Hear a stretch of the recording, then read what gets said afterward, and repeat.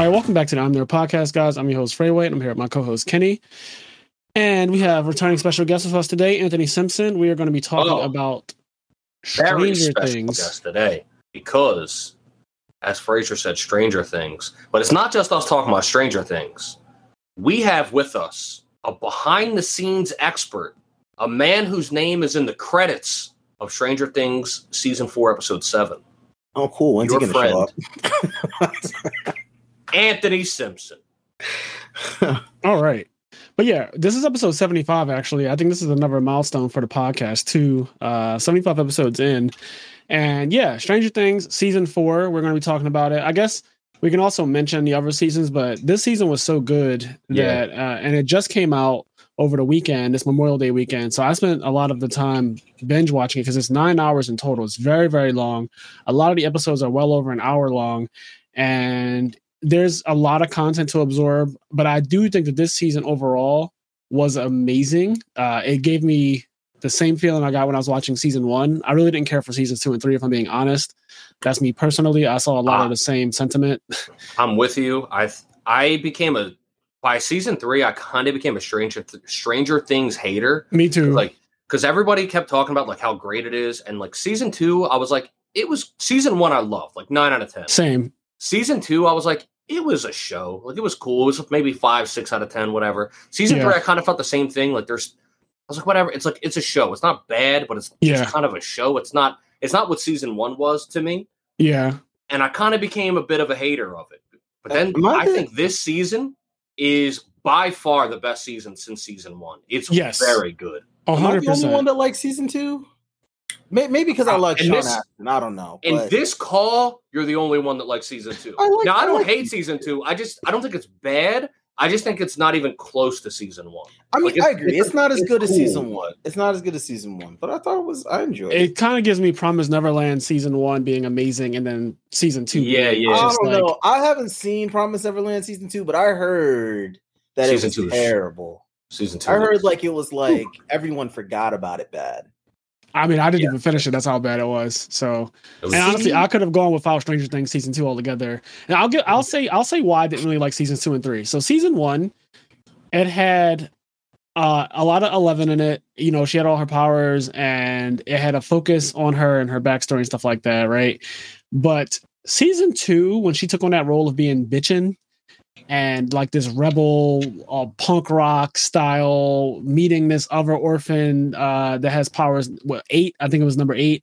Yeah. That whole thing. And then the main evil, so they move past the Demogorgon and they have the Demodogs or whatever you want to call them. It just started to seem like things were happening with a repeat effect where, season 1, you have the Demogorgon. Then season 2, you have these Demodog things. Then season 3, you have this big demon. Wait. Because season 2's main villain was the Mind Flayer, not the Demo. The Demodogs are just kind of there. Uh-huh. And I thought the Mind Flayer was an interesting interpretation of what the Mind Flayers are for anyone that's that's not a huge D&D nerd like I am. But the problem with it is it just comes out of nowhere. The villains for 2 and 3, they just seem like they were doing this thing where every season the kids are going to have this random thing from the upside down appear. It's going to attack their town, and then they're going to beat it with 11 and then rinse and repeat. And so season 2 and 3 just followed that exact same formula. And it kind of got really boring because the villains don't have much behind them up until season 4. Season 4, the reason why I think season 4 is such a huge success and already heralded is probably the best season of the show ever, is because Vecna is literally a real person. Vecna has a real backstory that is tangible and that you can feel. He has motivations for why he does what he does. And he's not just a random villain that comes from the upside down. That's just, why is he killing kids? Why is this happening? Well, they explain exactly why he's doing everything that he's doing. Okay, I will agree with you for season 3 because I don't like season 3. Season 3 for me was I was like, this needs to end. But I enjoyed season 2, and I think that season 3 had a terrible ripple effect on season 2. I do. So that is partially true for me. I will. So when season 2 came out, I was like, it was cool. I liked it, but I didn't love it like I liked season 1. I was like, season 2 was cool, whatever. But when season 3 came out, it definitely rippled back where I went and looked at season 2 again. I was like, this shit is just not like Yeah, looking at 2 like- and 3 together. I was like, this shit is just not good. Like what the Yeah. fuck? Yeah, like season 3 really almost like ruined it. You know how like The Legend of Zelda came out and then Link's Adventures came out and almost ruined it for It the whole almost killed thing? Zelda. It almost killed Zelda right there. It's almost like that because yeah. because I thought that the Mind Flayer was a really cool like expansion and intrigue into like what this world is, and I was like, okay, they're like expanding into like what I guess the Stranger Things are, and like Yeah. if the Mind Flayer is like the big bad, right, and the whole reason why like the Demogorgon in the first place showed up, then like I want to know more in season 3. And then in season 3 they just rehashed the same plot and they were like, here's the Mind Flayer again, but like in flesh form, which actually they did that's actually also based on another D&D monster. I forgot what the name of it is, but it's like a goo monster that basically it kills you and it can use a part of itself to basically like remake you. It like reanimate. Like, like, I love the makes D&D a and clone the of you. 80s. The 80s references in the shows and everything is really good. And just on the note of Vecna, something else I really like, obviously way too late now, but spoilers, you assholes. Yes. So, and we're going to jump around. We'll probably do some ordering, but I'm also just going to jump because Fraser's talking about Vecna. Something I fucking love about the final episode of this, final episode of this part is that the full reveal of Vecna recontextualizes the whole show. Because now you understand why from season 1 the Demogorgon was trying to kill El. Like it recontextualizes why all these things from the Upside Down are attacking 11 because they're being literally sent or controlled or commanded by Vecna, and his reasonings are revealed and explained in the final episode of this season. And just it puts all the other seasons into a new context. It also really fucking cool. It also clears 11's name for killing everybody in that facility in the lab. Because for a long time, I mean, everyone just assumed, right, that she went on a tear and killed everybody else, but it wasn't her at all, actually. And I like that this season. I really like that this season does this thing where they have Vecna and his other name is 1, right? And you have 11, double 1. She's the hero per se, and then he's the villain, but it's not as cut and dry as that because earlier in the season you see when she doesn't have her powers anymore. It's kind of how it starts off, and it's kind of how season 3 ended, where Elle lost her ability to use any of her powers, so she's just trying to live a normal life now. Hopper's gone. They assume he's dead, and the high school students are bullying her. She gets into a point where this fucking annoying ass character named Angela. She's one of the most hated characters on all of TV and all of cinema. Kind of like what the one professor in Harry Potter is, just like everyone hates this character a lot, but she ends up hitting her with a fucking skate, like a rollerblade. And it's a moment where you're not exactly like, yes, you could be like, okay, that bitch got what was coming to her. Like Angela got what was coming to her, but it's also a moment where Elle doesn't feel good about it. And so you as a viewer start to kind of feel bad about it too, because she hit the shit out that girl and there was like blood all over her face. And yes, to me, I'm a person, I choose violence. You keep fucking with me and I hit you back, or I just decide to choose violence and physically hit you. It is what it is from where I come from. But at the same time, right. At the same time, though, I get that doesn't make Elle feel good. And that's the difference between her and 1, where like, he uses violence as like his primary way to deal with what he considers to be a problem, which is all humans. I don't know. It made me feel good. I was like, hit her again. Yeah. Like I will honestly, the girl was so like Angela like bullies Elle and all that stuff, and I'm just like, all right, that's like I'm like this girl's a bitch, but it was like Carrie vibes. It was the moment that she was like, "Oh, you're gonna cry? You can't cry to the teacher again." And she's like, "Were you gonna cry to your dead dad?" Oh, wait, you can't do that either. When she said that, I was like, "You can't say that to people. You can't say that to people. You can't say that to people in any year. You might get killed, like saying something like that to someone, honestly. Especially in 2022. So honestly, as I was watching this season, and they give a disclaimer before the season even starts about how the children who recently passed away in the horrific terrorist attack, they gave a disclaimer to saying that this season was filmed, over a year before that actually happened, because this season's focused around one thing that's really controversial, which is like, bullying, like cyberbullying and just bullying in general. And then how kids can react to that with acts of violence. So Elle reacts to bullying with an act of violence. Now, granted, she doesn't go on a killing spree, but she did try to use her powers on Angela at one point. We don't know the severity of what she was going to do. Maybe she was just going to make the girl pee on herself like she did before with a bully, Or maybe she was going to go straight up fucking one and cripple the girl and make her eyes pop into the back of her head. Like we don't know in that moment, as angry as she was, we don't know what was going to happen when she put her hand out. Yeah. I was going to say, it's funny on one end though. It's funny. By it's funny, I mean it's fucking sad. And that I saw the disclaimer at the start of the season, and I was like, "Oh, that's nice." But then at the same time, I was like, "Well, there's a shooting every week, unfortunately, in America." There is. Like that disclaimer is just like it doesn't matter when. Like you filmed it a year ago, I guarantee there was a shooting a year ago around that time, anyway. And there will be next year. If somebody watches it next year, there will be next year. It's just like an unfortunate. It will be relevant. Yeah, I think prior to the one that, has everybody talking about it, there have been 23 other school shootings just this year. Just this year. So unfortunately, like that disclaimer is like it should just be for all school shootings, not just the one in Texas. Yeah. But I guess that they were trying to be sensitive to the fact that, this particular shooting was with kids. Yeah, they're in school and it's with children. Because, we had the one also, it was sad to say, it was like in a supermarket and it was a bunch of old people.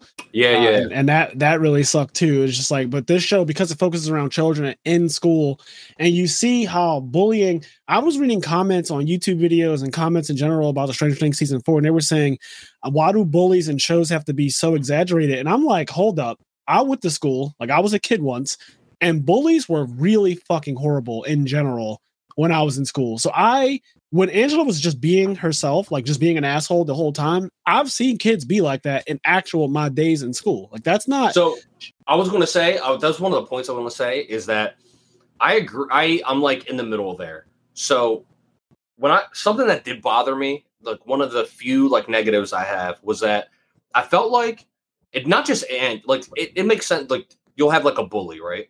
But the way the entire school just fucking hated her, I was like, this doesn't make any sense. Like that part is a bit much. Ridiculous that the entire school treats her like a pariah, and there's like no established reason. Like in real life, that can happen, but it happens as a result of like you getting caught jerking off in public. Like it happens as a result of you becoming a pariah. Not always, just like though. You existing. Sometimes I've even seen this in the Yu-Gi-Oh community where certain people are ostracized just for being different or being whatever they are, right? And they get teased to an extent that's just not okay. And a lot of us have taken part in that type of thing. And it's really fucked up because if something were to happen, like if an act of violence were to happen, all of us would be having the same sentiment, like, oh, I didn't know that he was going to freak out like that and react to it like that. We were just joking, that type of thing. But you just never know, especially nowadays, how people are going to react to intense levels of bullying. That she honestly deserved that skate to the face, though. Don't get me wrong. Again, she deserved that shit. I don't disagree with the skate to the face, but that it can go further than that, especially with the accessibility of weapons now. Like Stranger Things, guns are not a big part of the show, even though they did spend a good amount of it trying to find them in the season. Yeah. But guns aren't a big part of it. I also thought it was funny though how like after she got a skate to the face, everyone's like, "Oh my god, how? What? Why?" And I'm like, "Y'all know why?" That's the thing. See, that's what I'm talking about. I would have been the person in the back that was like, "Bitch had it coming." Bitch had it coming. Or just as she was crying, just in my head, like seeing that scene over and over again. Every time she cries, I like in the back of my head, I just imagine someone in the back being like, "Shut the fuck up." Yeah, I really do like when bullies get their comeuppance. Like I'm a big fan of that. The part that kind of hurt was that Elle was hurt by it, And that made me a little sad because she didn't feel good about it and she was crying. Also, shout out to Millie Bobby Brown. Her acting and Sadie Sink's acting in this season were both phenomenal. Elle cried in damn near every scene she was in this entire season, and she did such a fantastic job of conveying emotion. And I love the way Elle speaks. I love the way she was presenting her little project about Hopper and like her dad being a hero. I love how nervous she is getting in front of a class because all kids have problems with public speaking in general. I related a lot to Elle's character this season and just feeling like a bit of an outcast because, I was a nerd when I was younger. Like even the guys, when they're talking about playing D&D and how they're essentially ostracized for it. Like you have Lucas pretending that he's not into that. Excuse me. Lucas pretending that he's not really into something that he loves. Like that would be like me pretending like I'm not into Yu-Gi-Oh because it's not considered cool, and it wasn't when I was in school. I relate to like a lot of the things that they showed in this season, especially as you get older. There's just so many instances of a relatability to being a kid and what it felt like, the bullying, being different, being in certain nerd clubs, and liking things that people who are into just regular, I don't know, whatever regular quote, I'm using the quotations here, but whatever regular teenagers are into. It did a good job. I really liked Eddie, how he was the one who's like, he fully embraces being a nerd, and he's like, I'm fucking weird and you guys got to deal with it. I love that. Also, can I just say this? When they first introduced Eddie, it's in a cafeteria, and he's a wild one. He has really long hair. It looks like he's definitely a fan of Metallica and things like that. It's the 80s. But everyone in that fucking cafeteria was no younger than 28 years old. Those high school students were old as shit. In fact, Eddie's actor is almost 30. And I'm sorry, I don't know if it's because I guess the glamour of Hollywood is just like it doesn't work on me. I can see his age. I can actually see the age of pretty much everyone in the show. So like a lot of these kids, and this is one of the problems I actually have. This is one of the few problems I have with the season. And it's just nitpicky because of COVID extending the season by an extra year. So like everyone aged further than they actually expected on the onset of when they first started filming season 1. Everyone's much older now. They're way older than Elle said that I think less than a year has passed in season 3. But the growth spurt that every kid has had is so extreme that they all just look way younger. You could tell that they're all pretty much like adult age. And then the people around them are much, much older, like Henry and the girls, like Robin and all. You could just tell they're not even slightly teenagers, especially Eddie. Eddie looks way too old to me. It's what I call the One Tree Hill effect. Is that a thing in One Tree Hill? Back in the days of One Tree Hill and Dawson's Creek and shit like that, all of those actors that were playing old characters that were in high school were like 28. And you knew it. You knew that. And you know what though? I'm not mad at it. Like I said, it's a nitpicky thing because if you remember Grease, the movie Grease, one of the most famous movies ever. Everyone in that movie's old as shit. Like look at John Travolta. Look at all his friends and their little gang and group. They're old as fuck. Like no one in that movie is a teenager. No one in that movie is actually a high school student's age. But they, it's kind of one of those things where you just accept it for what it is. So as I was watching Stranger Things, I was like, this kind of works in their favor in a comedic kind of way because old 80s movies had full adult playing teenagers. So it kind of worked in that weird way, but I couldn't help but then I'm like, Eddie is not. They did say he got left back though. They said he got left back a couple times. He got left back a few times. That's something that Eddie I did is legit 21. Like that's something that I did like because he does look old, but he makes it clear. Like he says something like, "This is the year. This is my year." He's been like a senior. He's been a senior for like 3 years or 4. Yeah, like he's been in high school twice. Yes. Yeah, so he's older, but he is older. He is actually older. So I do like that. Even though in real life, do they kick you out of high school if you get to a certain age? I'm not 100% sure, but I think you do get kicked out. Like if you don't graduate by the time you're 20, I think you get kicked out. Yeah, because I feel like it'll start to get weird when you become, let's say, if you got left back 3 times. Most people graduate at 18. So if you got left back 3 times, you can become 21. In high school would be wild. Yeah. But anyway, Eddie's a great character. I didn't like him at first, of course. I just naturally thought he was a bit over the top, a bit too cartoony. Yeah, I like him stands up on top of immediately. You and him are very similar, so I'm not surprised about that. I saw you in him when he got on top of the table and was just being ridiculous. But as the season goes on, I really enjoyed him as a person and just like his antics, and also that he's unapologetically a nerd. And obviously that resonates with me. Like the fact that they love their D&D, even when they asked him to move the game night one night, he was not for that shit at all. He's like, absolutely not. Okay, so now my first impression of Eddie, especially because like their first actual interaction with him was asking him to move the game night. Yeah. As someone that plays D&D pretty heavily, you guys actually play. We play a lot. My first thought was, this is a very toxic D&D group. So it's not actually like that? This groups that are like that. This is a very toxic D&D environment because, like, if someone has to cancel or something because of something, if you're like, I'm not gonna move the game, never ever, like, It's easy. It's easy when it comes to D&D because it's a group of different people with different opinions. Usually they're not all like friends, but they play together. Like they're all friendly with each other. It's really easy for like a group of D&D players to all kind of turn inward and become really toxic. So like I think there's just kind of like an unspoken rule that everyone tries to be very like amicable and like very like accommodating just in general. What I think is interesting though, because I agree with you, especially in the modern era.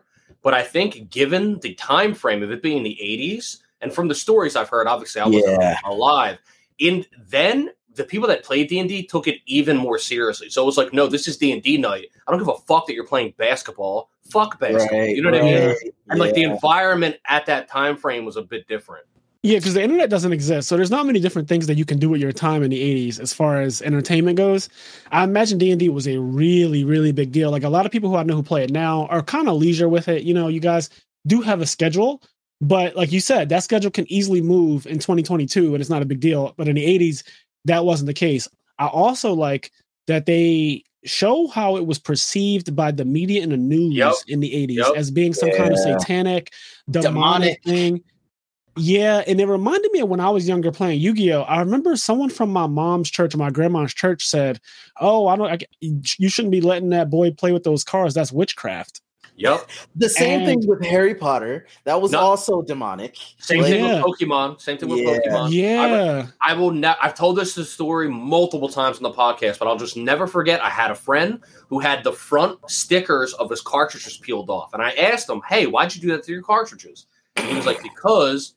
I think he said he's, if I remember, Jehovah's Witness, and he was like, because Pokemon is evolution, I'm not allowed to play Pokemon. Oh, yeah. Like, which is wild. I will never peel this fucking sticker off my red and blue. You got me fucked up. But something that Eddie does say that I really, really love, and for people that don't play D&D, this is 100% true. After Erica rolled that D20 and she got a nat fucking 20, and they beat Vecna, they beat the campaign, and Eddie was like, "That is why we play." And I was like, "That is why we play, for those moments." It seemed like they got genuine D&D people in on their writing for that whole aspect of the show, because that did seem genuine. And I've never played D&D myself, but I've attended many games for no reason at all other than I wanted to hang out with my best friend longer. And I think I did bring this up on the podcast, but I used to go with him to like the Amtrak station that would stay open all night, and he would meet up with a group of people at the station, and they would just play from midnight until the sun came up. So around 7 a.m., 8 a.m., they would play D&D, and I would just be there listening to the story, falling asleep, playing with my Yu-Gi-Oh cards, just doing stuff while they played D&D all night. But when somebody rolled the 20, if I was dozing off, that shit would wake me up. and you know, it always just comes to happen at a time when you need it too. Yes. Like I'll never forget. So the first campaign that we ever played in, it was me, Kenny, and our friend Frost, right? We were fighting these pirates on a boat, and it was bleak. Like that shit, it was like dire situation. We were all like really low on HP. We were about to die. And like Kenny's character was on a plank fighting the boss of the pirates, like toe to toe, and like they were going. It's a Kenny character, so he ran ahead of everybody else, throwing caution to the wind. And it was like hit to hit. He's dealing with the boss. Me and our friend Frost's characters are dealing with like the pirates, and like they're going toe to toe, hit to hit, and it was tense. And Kenny rolled a 20, and we were all "Oh shit!" We were like, "That's what we needed." Now the DM screwed us, but in a different universe, like that was a moment that you'll like never forget. Yeah, it was definitely a moment that soured me, because I rolled a nat 20 and everybody got excited, like yes, because things weren't going our way, and that was like what we needed to turn it around. And then the DM was just like, they even show against Vecna, they start off rolling and the rolls aren't good. Yeah. And so the rolls are not good at first. I remember I rolled a nat 20. The DM was like, "Well, he has an ability where he can dodge." I was like, "Oh my god!" And we were like, "No fucking way!" I was like, "What just happened?" But in a different universe, we won that fight. Side note: so around the same in terms of new characters, a character that I don't necessarily hate, but it's one of those things where I do hate the writing around them, is the basketball star. Oh my god, the one white kid who's definitely like 28. First of all, he's not a basketball captain. He's definitely a preacher. He is definitely he is a pastor, man. Now, I don't know if there's other high schools that allow, but I've never seen, and this happens a lot in like high school shows. Yes. My man, he gives like a whole presentation in front of the school. I'm like, what is happening? Like, this doesn't happen. Like, why is this guy talking for this long?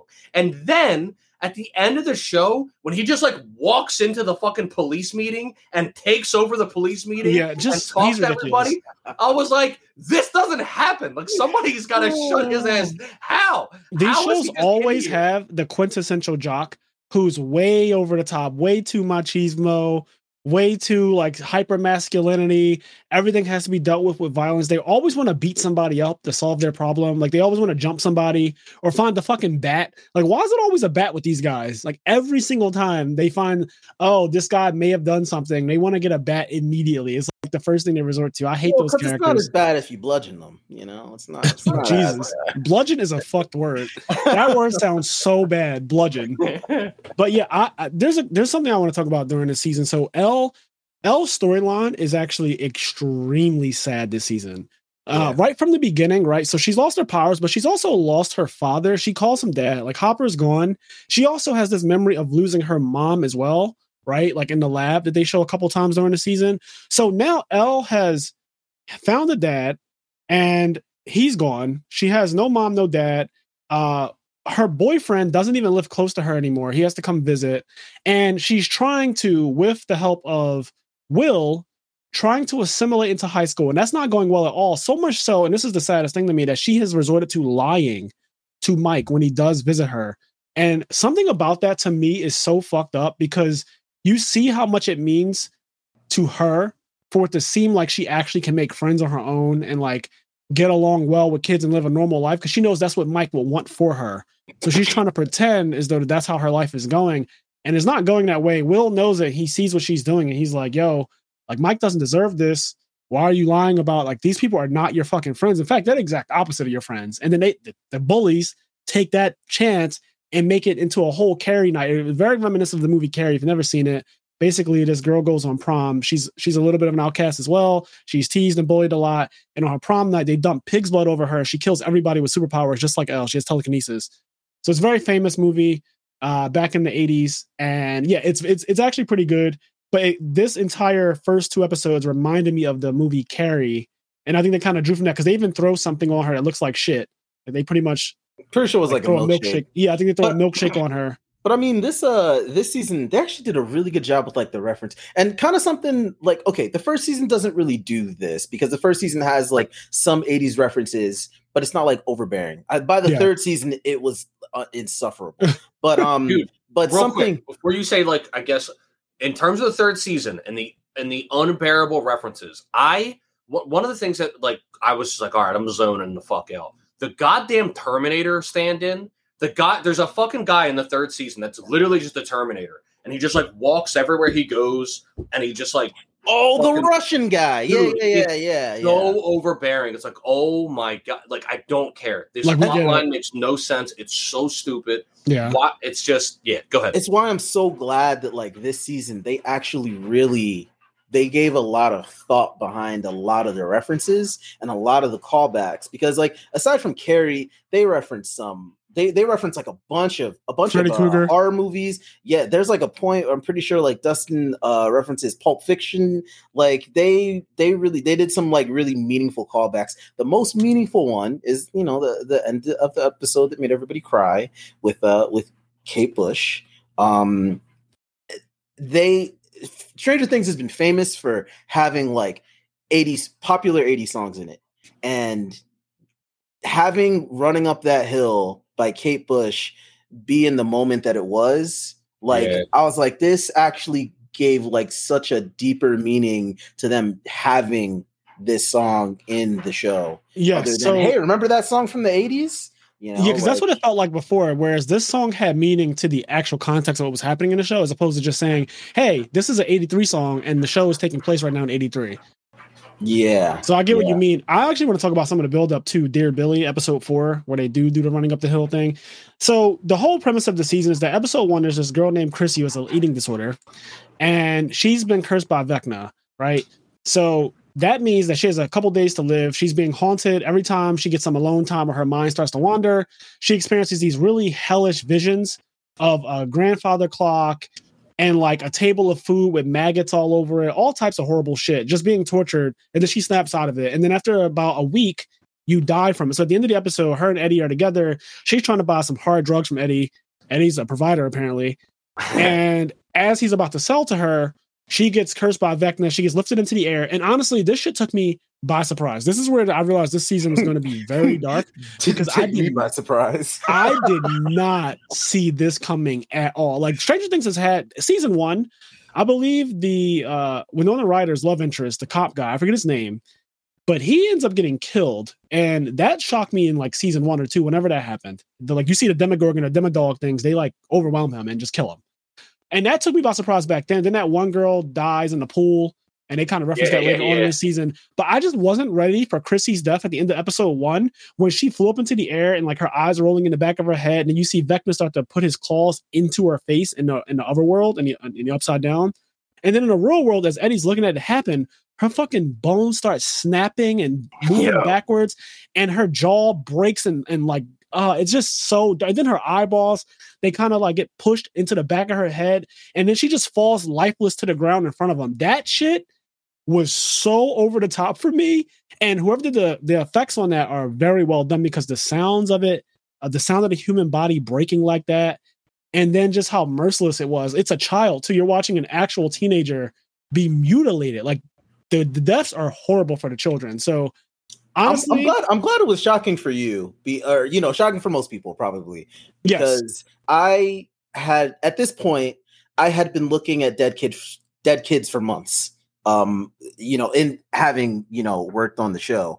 So when I saw Chrissy's like limbs get snapped, I was like, oh, that's the gag of the season. I was like, okay. I was like, everyone that dies is going to die from getting snapped. Do you want to real quick give some background on how you like got into? Because I know when you first got this job, you didn't even realize you were working on Stranger Things. Funny enough, okay. So I'm a visual effects artist by profession. Specifically, I'm a compositor, which means I'm the guy that gets rid of the green screen, replaces it with the CG dinosaur, all that stuff. So the very first shot that I worked on of this show, usually I've been doing it for like over a decade. So by this point, every show is the same. Damn, nigga, you old. Meanwhile, I've been an accountant for over 10 years myself. Old bitter artist. So like the first shot I saw of this, I was like, oh, hey, isn't that Dustin from Stranger Things? And I was like, oh, okay, like he's in the show. The code name for the show, which is all over the internet now, is Toriko. So I was like, oh, whatever this show Toriko is.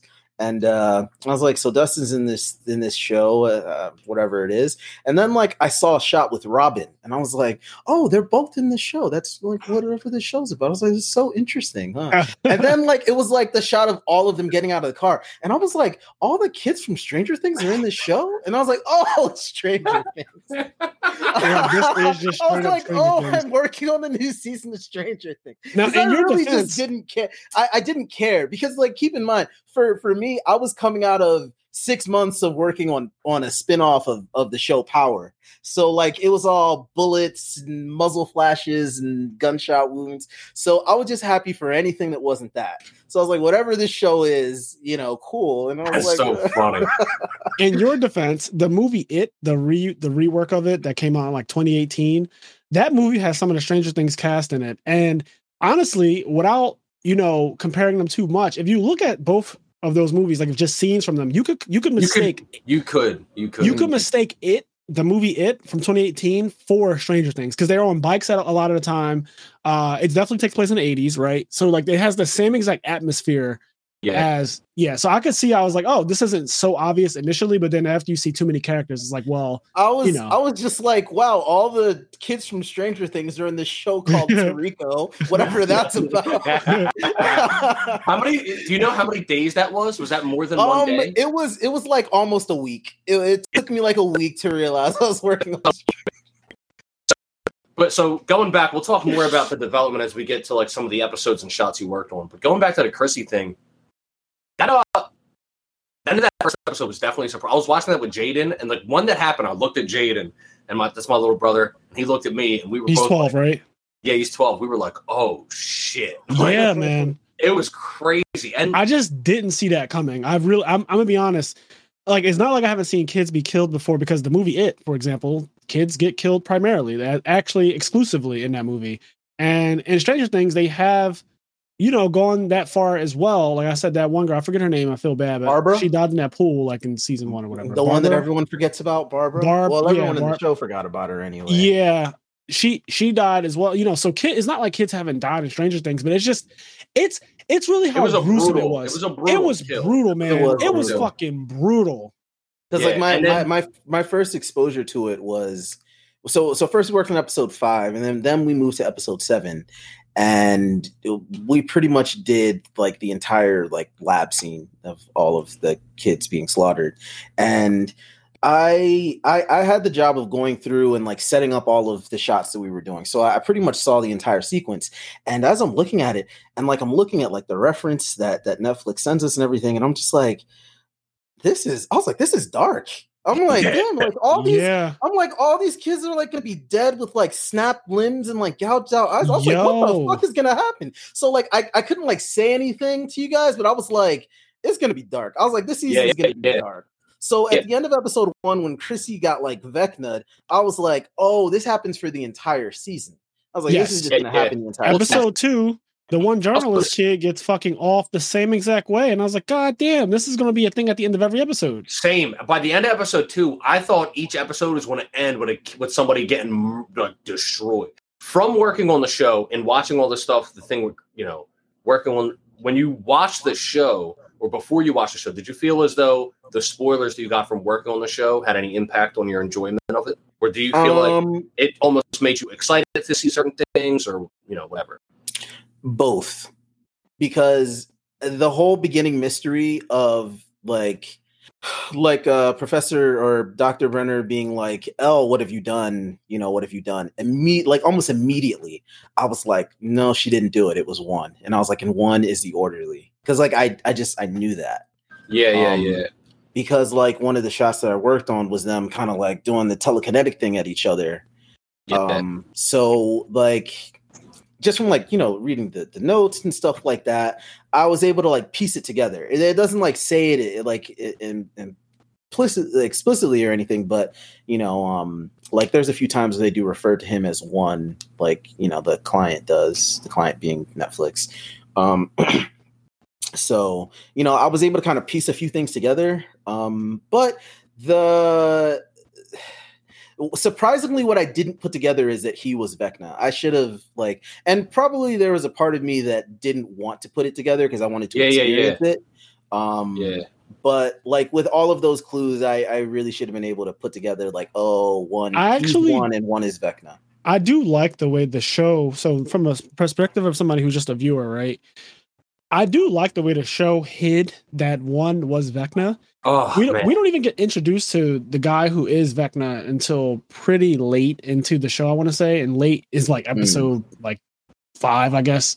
But when he's introduced, he pretends to be kind of an aide to L. And he has an ulterior motive, which you can sense as a viewer, but you can't. I don't think it's that obvious that he is Vecna. And then you get the episode 4, Dear Billy, which in this episode, there's a lot of things that happen, but one of the best things that happens is the whole Victor Creel backstory. Yeah. So as the cops and everyone in the town are looking for the killer of Chrissy and the other reporter kid who died in episode 2, they're trying to figure out who killed him. And they're saying this resembles exactly what happened years ago with Victor Creel. Victor Creel's like this murderer guy. Side note, the guy that played Victor Creel is the guy that played Freddy Krueger. Yes, very, very cool little cameo right there, and his eyes are all clawed out and everything like that. So they have him playing a Victor Creel, and they give his backstory because this happened a while ago in the same town of Hawkins where, people ended up dead with the same exact body breaking and the eyes being gouged out or pushed into the back of their head. This really gruesome death. It resembles exactly what he did. So the girls decide they want to go visit him, and he gives the backstory of what happened. And in the backstory, so I went and watched episode 4 again just to enjoy because it's my favorite episode of all of Stranger Things. And as I was watching it, I noticed that even the production and the direction of the episode, they do hide the little boy who ends up being one. They don't show him die the way they showed the mom. You know, the mom, he kills the mom blatantly on screen, right? Like she lifts up into the air, all her bones break, but you don't see his eyes moving in a way that shows that he's the one doing it. And then the daughter also, you see her dead too. And then he mentions that like his son was essentially pronounced dead a week later. Like he fell into a coma. Yep. He's pronounced dead a week later. It didn't occur to me to think like, the son, he was pronounced, because they tell you blatantly that he died a week later. So I just took it for that. Like, I didn't think anything of it. On that note, so I thought, because in that episode, he talks about how like my son was like, he says like my son was like more in tune with the weird or whatever. Yes, he says he was sensitive. I basically thought his son ended up in a will situation. I thought he wasn't dead and maybe he ended up going to the upside down. Okay. I thought like it was like a kid trapped in the upside down. I think they put together that the son was back now, obviously. Yeah, I think it was too early, episode 4, to know all that. But I did legit think the son was still alive and still was connected to the story. I just wasn't sure how yet. And then when it comes to like one himself, I pretty early was like, is this guy one? Like the guy that was talking before, I was like, is this guy actually one? But once again, I didn't connect that he's Vecna or the little boy.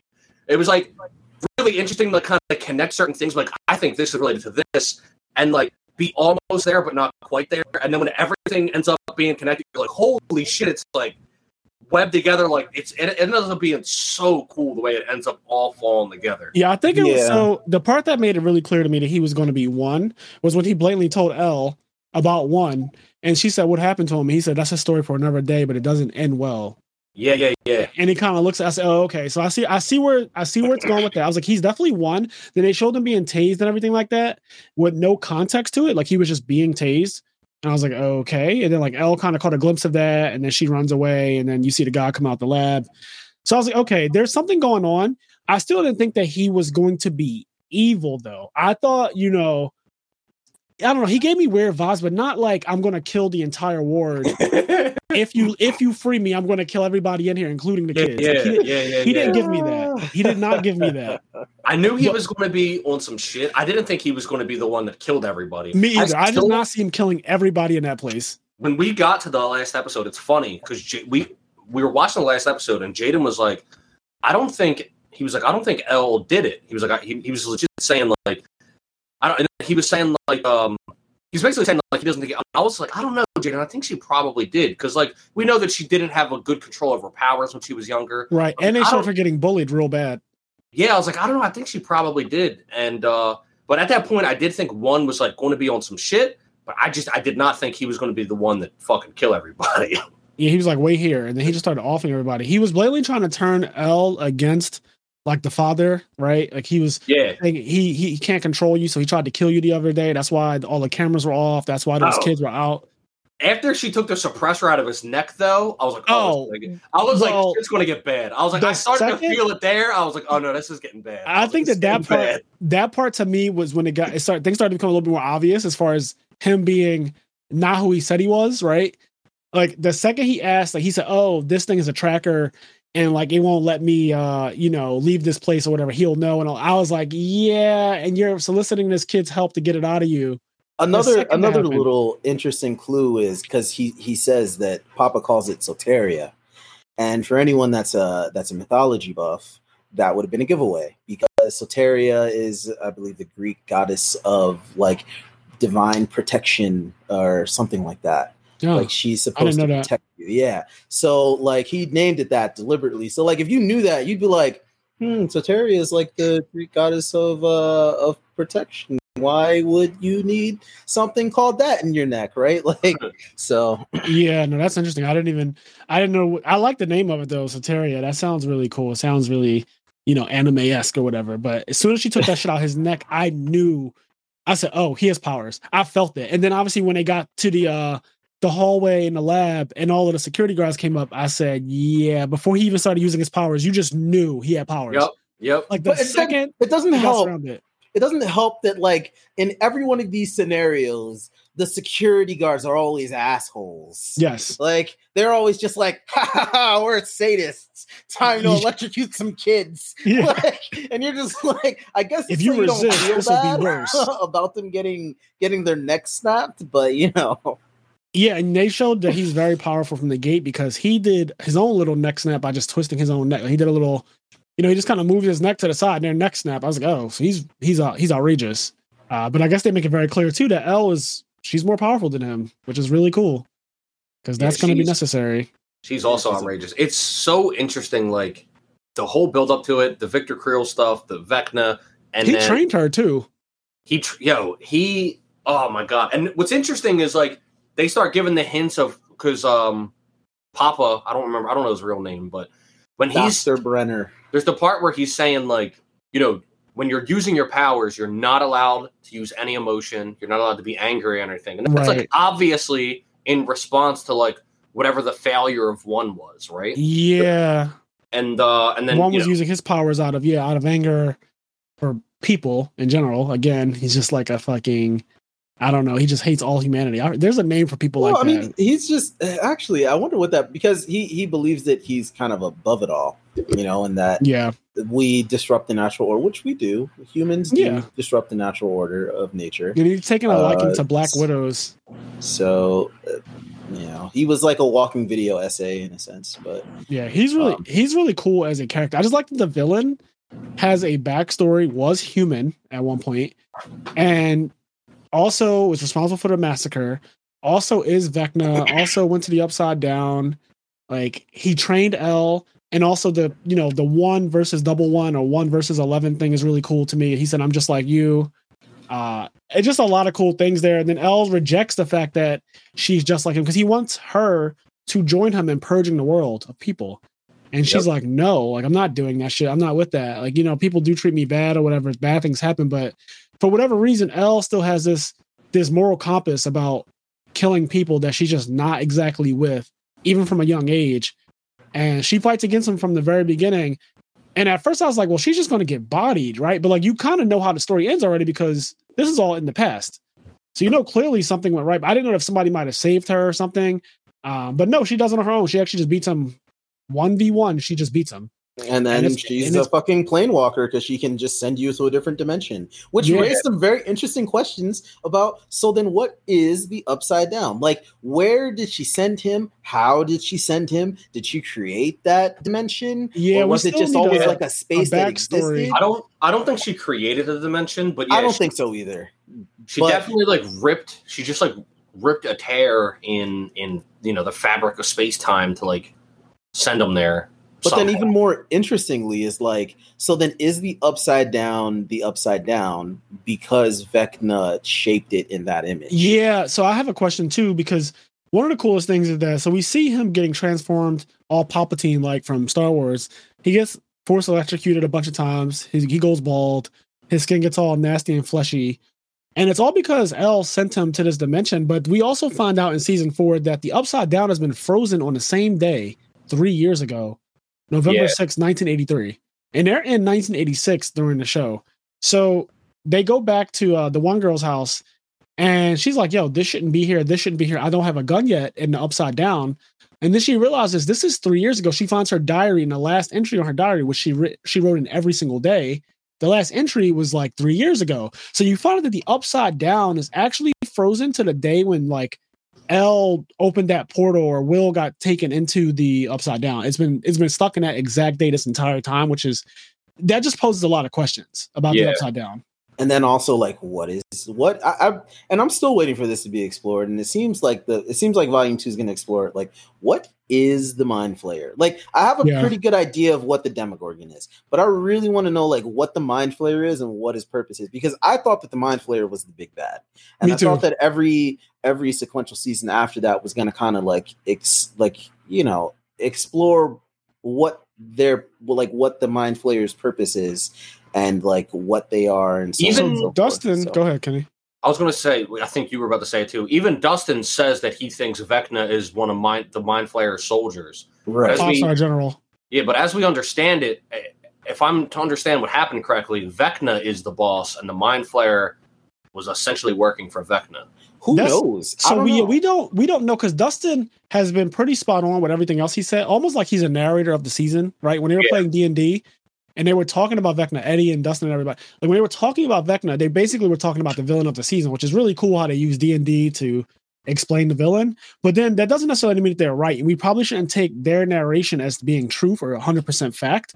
Yeah. So when he says that if the Demogorgon was his foot soldier, then Vecna is his 5-star general, it could be the other way around. And Vecna is actually right. Yeah, that's what I think. Only because in the sense of Vecna and what we've learned from him in this, like Vecna has actual motivations in being one.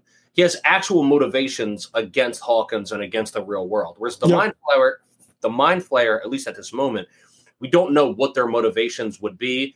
And, but Vecna being an actual person from the original world, it ties all the motivations together and why they're sending monsters to this world and et cetera, and why they're attacking Hawkins. So, yeah, and Vecna didn't start acting until Elle lost her powers, which is really cool too, because he knew that she's the one thing that could really stop him. Yep. I mean, we know that what we do know about the Mind Flayer, whatever it is that it wants to get into our world and it wants to essentially dominate, dominion over, which is interesting. Like, I've always found it interesting the way that they like correlate the monsters in the show to the monsters in D&D. They're not 1-to-1, obviously. Demogorgon in D&D is like a demon prince, so that's different. But he is like a big bad fucking scary thing, and they have yet to kill that one Demogorgon, so I don't know, maybe it's spot on. But the Mind Flayers in D&D are a race of sentient creatures that basically take over other intelligent creatures and make them their slaves. So they jump from dimension to dimension to do that. So like how the guy, what is his name? Billy? Season 3, like he got his mind taken over. He was going around basically recruiting people for the Mind Flayer or whatever. Right, because that's what that's what they do. So like I'm assuming that is what the Mind Flayer wants to do. They are a hive mind. So I'm assuming that they just want to be like, humans are ours now. And at that point in time in season 2, I had assumed that whatever the Upside Down was just a different dimension that existed that probably pulled from other dimensions, like pieces of it. And the Mind Flayer like took over basically these other like species from these different dimensions and were controlling them, because that's what Mind Flayers do. Like he just dominated it. It was like, okay, now all of this shit is mine now. And now I need to add Earth, the right side up to it too. Right. And that's kind of what I assumed in what happened. But now, like with the existence of Vecna, like it doesn't like contradict it. I'm hoping that like it somehow all comes full circle. So we know that part 2 is coming out July 1st or something like that, and it's only 2 episodes. Those 2 episodes are long. I thought it was going to be. Yeah, that was a little disappointing. I thought part 2 was going to be another 7 episodes. Yeah. Then I heard it was only 2, which is still fine. They have a focused vision, and I'm still excited to see it, because so far, like I said, this has been an amazing season. It really has. So these next 2 episodes, how long are they supposed to be? Like these next 2 hours. These next 2 episodes in total are the same length as 6 regular episodes. Wait, what? Yeah, because the first episode is going to be an hour and 40 minutes, and the second episode is going to be 2 hours and 30 minutes. Yeah, so that's what I heard. So if you time that out by like 40 minutes each. Yeah. Oh, that it basically is a whole nother season. Yes, I don't know why they're doing this though. This thing where they instead of making it more episodes, they're kind of putting a lot of content. And this is another nitpicky thing I have with this season, because the season is not without faults. It's not perfect. It's very good though. Like, it's one of my favorite seasons of a show that I've seen, and all of those good things. I think it'll get a lot of accolades for not only the acting, but just the storyline and direction, also the villain being personalized. But I do think that one of the things I just could not stand was how much goes into every episode. It's just a little too much, I think, for me to process. And I did find myself at times, my mind wandering, because it's just a lot. So you had the storyline with Mike going to visit Elle, right? So you have Mike, Will, and Elle together for a bit. Then you have the storyline with like Robin and Henry and all of those people, and then the pothead and like the random guy making pizzas and shit. The and G you got like plot. then you got like it. Lucas and the basketball stuff, and you got the Russian plot with Hopper, which is like, it was comedic relief, but then it was just so over the top at times, and very suspension of disbelief was required to watch any of the Russian scenes, like any of it, because you want me to believe that two regular American people are infiltrating a Russian prison and like actually freeing somebody. It's just a bit much. I mean, so it's like, okay, 80s. What do you expect? No, yeah. But it's like it required a lot of suspension of disbelief, and I'm like, okay, I'm already accepting that Demogorgons exist, right? So I can't get too crazy when they're like two Americans infiltrating this Russian prison. But at the same time, so much of it was just like comedy. Like the entire actor, the guy Yuri, like he was ridiculous. And then like I love Murray. Like don't get me wrong, Murray is actually legit to me. I love that he's not a punk bitch. Like he actually used his karate. Also, Murray's a real one because like Joyce was like, I guess I have to go to Russia to save Hop. And he was like, you mean we're going to Russia to save Hop? Yeah. I really like him. Like I genuinely like his character. I think he's actually funny. But then a lot of the stuff that was just happening in Russia to me, a lot of the Hopper stuff just felt like it was crammed into the episodes. Like for example, Dear Billy, my favorite episode 4, it had a lot of like him trying to escape and he gets recaptured and all that stuff because he got double crossed by Yuri. I just feel like that could have been its own episode. Yeah, like I think, I actually have like the same, like almost the exact same complaint because the G plot with the G plot with Will and Jonathan and all that is definitely my least favorite plot line. It is by far the worst plot line of the season. And Argyle is trash. He is the worst he's one of the worst new characters ever introduced. Like he's just like he does nothing funny. He's funny because he's high. Like he does literally nothing for the show. You're right. Which is a shame because like they could do, because honestly what I was expecting that what they did with Eddie they were going to do with Argyle, and I was expecting that Eddie was going to be a throwaway character. He does not, like for example, his only the only integral thing he does really is that he is a vehicle for them to have a vehicle to go visit. Literally, he's their fucking ride. Literally, when they were getting shot up, he drove them away. But like, you could have took his character out of the show. They could have just stole a car. Like, you know what I mean? Like, he doesn't need to be a character. He doesn't do anything. Like, he's so fucking bad. So the scenes, but I have problems with that entire plot line is just kind of like it's weak to me. Yeah, I agree with you 100%, Anthony. It really felt like it was making the episodes longer, and there's theories that Netflix kind of did it on purpose because I don't know if you guys have heard, but this show, season 4 of Stranger Things, is like the biggest record breaker of Netflix's ever having a premiere weekend. It has the most hours watched ever, right? And when they specifically worded it like that, most hours watched ever, like it broke the record for that. It's like, oh, well, if you make a show that every episode is over an hour long, well, of course people are going to finish each episode. And you know that Netflix shows get binge watched. And yes, of course you're going to break the record for most watch hours. It's like if they make a season of Bridgerton and they make the season just longer in general, they just pad it out with nonsense, right? Like if you just put more into it, then yes, it's going to be the most watched hours long show too. And you also, can get that by cheesing it. I would like for people to realize, I don't know if people realize or not, but Stranger Things is the reason why we have all these Netflix shows, all these Netflix movies. It really did start with Stranger Things. Like Netflix was like dipping their toe in the pool a little bit here and there before, but like Stranger Things came out, it was a hit, and then Netflix was like all the way. All these Netflix shows, boom, boom, boom, you're greenlit. The two earliest shows I remember were Stranger Things and House of Cards. Yep.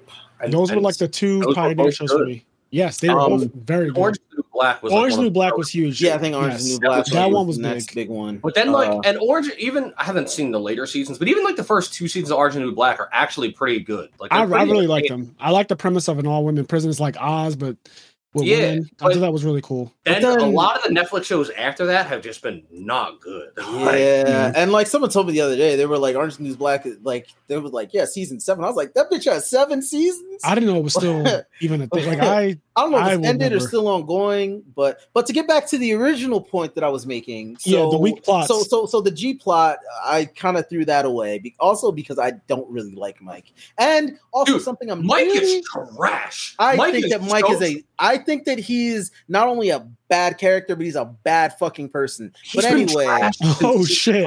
he was cool in something- season 1, but since season 2, that was I have it. not But even in enjoyed season the 1, he was a little bitch. But I don't want to talk about Mike. What I'm really upset about is the way that they've done my boy Will dirty. So yeah, Will, I know where you're going with this too, Anthony, because this relates to his sexuality is definitely in question for sure, and the show is basically gay baiting, using his character as a way to kind of So like Will, I am a part of Levitical Plus, which is the LGBTQ community. I was going to say, you can't just say that. The LGBTQ plus Like Will, I've had a sabbatical. Levitical Plus. Levitical Plus. So I was hoping that they would do something substantial with that part of his character, but instead they are doing the tired old gay boy pines after straight boy that he likes plot, and I'm so disappointed. So there's a couple of things hinting at him being homosexual. Early in the season, a girl puts her foot up against his. He looks over at her very nervously. He moves his foot away. He stares straight ahead. There's at the end of season 3, him and Will, Mike and Will get into an argument, and Mike says, "It's not my fault you don't like girls." And I was like, "Oh shit!" Like, you know, you could take that as, well, I've aged to the point where like my puberty kicked in. I like girls now, and you still don't because you're still stuck in the mindset of a boy who hasn't quite gotten there yet. Or you could take it as what it really probably meant is that, you know, Will likely doesn't actually like girls. And then also when he makes that comment about how Eleven's lying to Mike and he doesn't deserve that, it definitely felt very defensive of Mike. Yeah. It felt very like when he said he doesn't deserve that. I was like, oh shit. Like, and a lot of the editing of like Will looking at he looks at him is like the long stares. They've done Will dirty since season 1. Like in season 1, he was barely a part of the plot because like the whole mystery was finding Will, which I like because I was like, he is a character and not actually being a character. And I was like, that is genius. Yes. Like they introduce him in episode 1 of the first season, and like they're all friends, and then their friend goes missing. So Will is like the character. He's a character in that he is not present, and that they're trying to find him. And he kind of gets, you know, like his place gets filled by 11 and so on and so forth. And then in season 2, he gets taken over by the Mind Flayer, which I was like, okay, like there's a little something there. But then like in season 3, Will was like, I just want to play D&D. Can we play D&D, guys? And I was like, yo, I feel that, man. And then they never do. And then Will's like, I don't have any of my friends anymore. And he's like, and I'm gay and I don't really know how to express it or tell anybody. And now in this it's season, the 80s, so I get it. And now in this season, they're like, well, feelings you are going to have are going to be pining after this straight boy who's a piece of shit anyway and is also your friend. So in his defense though, Anthony, and I think that you probably can relate to this somewhat too, it's like that is a real thing that happens. No, it is a real thing. It's a real thing. It's not to say that it doesn't happen. It's just that plot line is tired. It is tired. And it's like to the point that it's almost stereotypical. So another Netflix show, I want to say this on the Will note, and I could be wrong, but he hasn't actually come out yet. And I know a lot of people have been saying that, like, oh, he wants to fuck Mike, right? But in these next 2 episodes, I think obviously there's going to be like the reveal that he's gay. But I do think they'll reveal it in the next. He hasn't come out yet, and they're also hyping up this poster. I don't think the poster is going to be like, here's a painting of you and me fucking Mike. You know, like, I don't think he's going to be like, I don't think he's going to be like trying to date Mike. Or, you know what I mean? Like, I don't know. I'm waiting to see what happens, but because I don't see how that's going to work logistically. You are right. They might take my expectation and subvert it. I would be happy if they did right now. Same.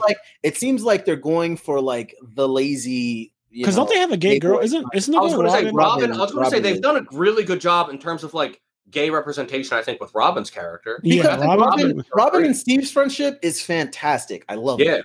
Like their friendship is probably my favorite friendship in the show.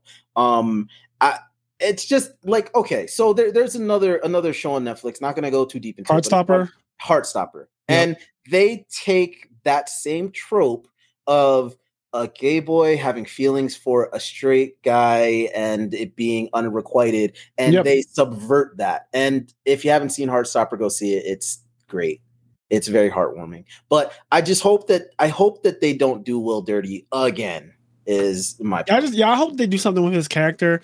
For people who may be thinking that, this seems like a bit of a stretch. There's also in this season they show him blatantly doing a paper or some kind of research project on Alan Turing.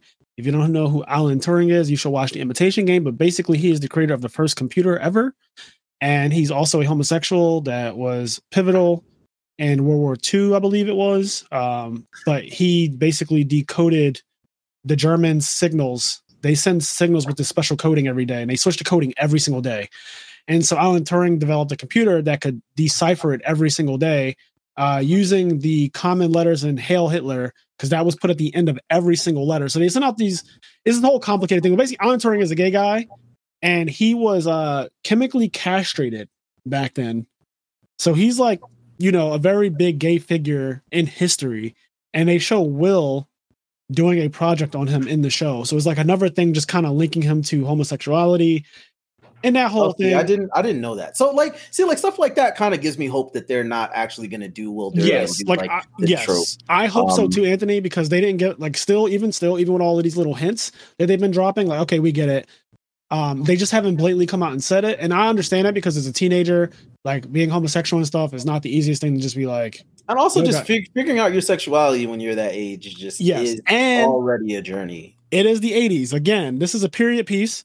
And in the 80s, it's not as accepted as it is in 2022, right? In 2022, you come out, and honestly, people who come out in 2022 and make it a big spectacle, I'm just like, why?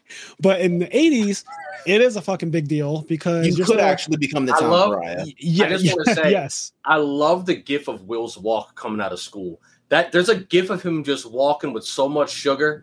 It's so good. I didn't see this. I did not see this. It's such a good gif. It's Will walking out of school with the sugariest walk, and I love it. I'm like, go ahead, Will. Do you, baby. I want to see this gif now. You guys gotta see it. But something just on that note of it being the 80s, something I really like about the show, and I wasn't gonna necessarily bring it up, but here's something I like, and I'm actually surprised there's not like random racist dudes complaining about it. But I like how they're too busy bitching about Star Wars. No, but I like they're busy. It takes place in the 80s, but there are a lot of black characters, but they don't. I don't know. Maybe you guys might have a different opinion. Yeah, I noticed. There's not racism in the show. Yeah, black, and I think that's cool though, because there's always been an excuse for like, well, it's the 80s, so you can't have black people in the show. But it's like, why not? Just like, fuck it, it's still fiction. Yeah, so we exist. The fact that we also just fucking exist, right? So there's a lot of black people in the show, and they're in prominent positions. They're not. Yes. It's not just like, well, blah blah blah. So that's something I like about the show is that the leaders of the government and whoever those police are, those special government people, both of the guys were black. I was actually confused on who they were because I'm gonna be honest, they kind of look similar to me. So when the one was getting tortured by the other one, I was like, look, all right, really be your own people. It really be your own. But look, I could not tell them apart that well. And then one of them was really fucking beat up, and I was like, okay, so that's that one.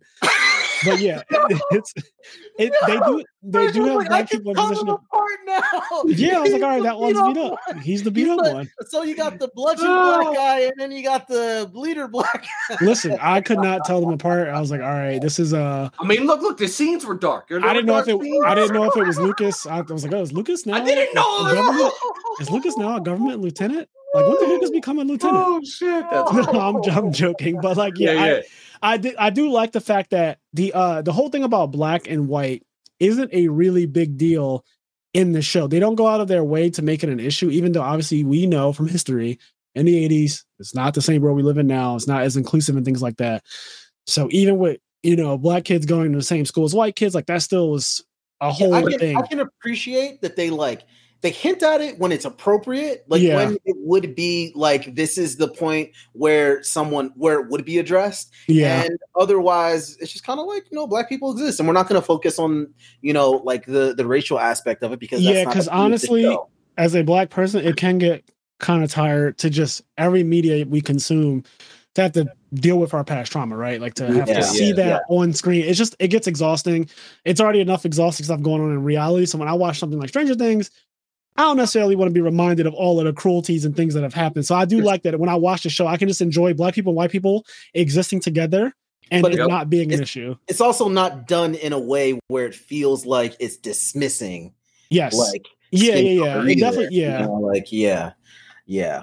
Inversely, what does get dismissed a lot is shit that happens in that Russia plot line. So that is the second weakest plot line to me. And I think it really kind of took a bad turn when Hop escaped and then got brought back. And I was like, why are we doing this? Now, like you said, if it was focused on that, if the show were about Hop getting out of a Russian prison and then that happened, it would be acceptable because it would have more of a purpose, I guess. But like as you're watching it and there are all these other plot lines happening, I was just like, wait, he's going back to square one. I was like, move to the next plot line, please. Yeah, also, can I just say this? They show Hopper getting his ass whipped, his feet broken, like on some Saw type shit. My man goes through it. He goes through a lot, but then I noticed that immediately after they show him getting destroyed, he's just up and walking straight and fighting again like it never happened. And that just bothered me too. Like after he broke his foot in like 3 different places with that damn thing on it, the restraint, I was like, okay. And then the next thing they just show him walking through the yard. I was like, what?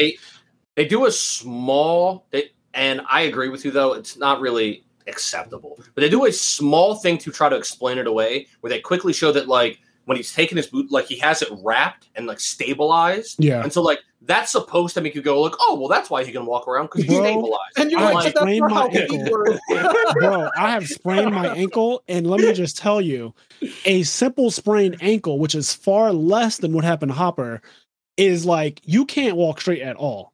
Also, we got to talk about infections and all that. They were dragging. You remember when they were dragging him out of the fucking torture room? Like, his feet were dragging on the ground.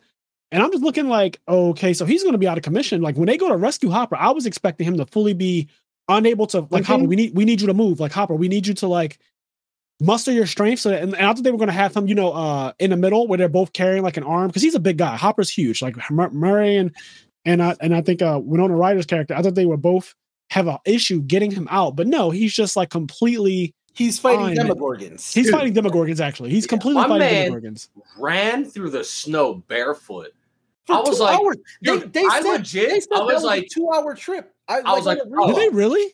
Yeah, he said, like Yuri said, it's 2 hours from the church to the prison. He did say that. I was like, by ride. Like, yo, Hopper's not going to have feet. Like when they showed his feet again, I thought they were going to be like black. Yeah, they should have been obviously frostbitten, but his feet were just like kind of pink. I was like, my man's feet should not. Then he finds some peanut butter and it makes it all better. Nice little ad there, Jif. Jif bought some advertising space. Something that always bothers me in like just any movie or anything like that is when someone has been through something traumatic, they are filthy, and then they find some food and they're just like, all the fingers. I hate it, and I'm just like, watch your fucking hands. Yo, Gary was in the room with me when I was watching that particular. This is episode 4.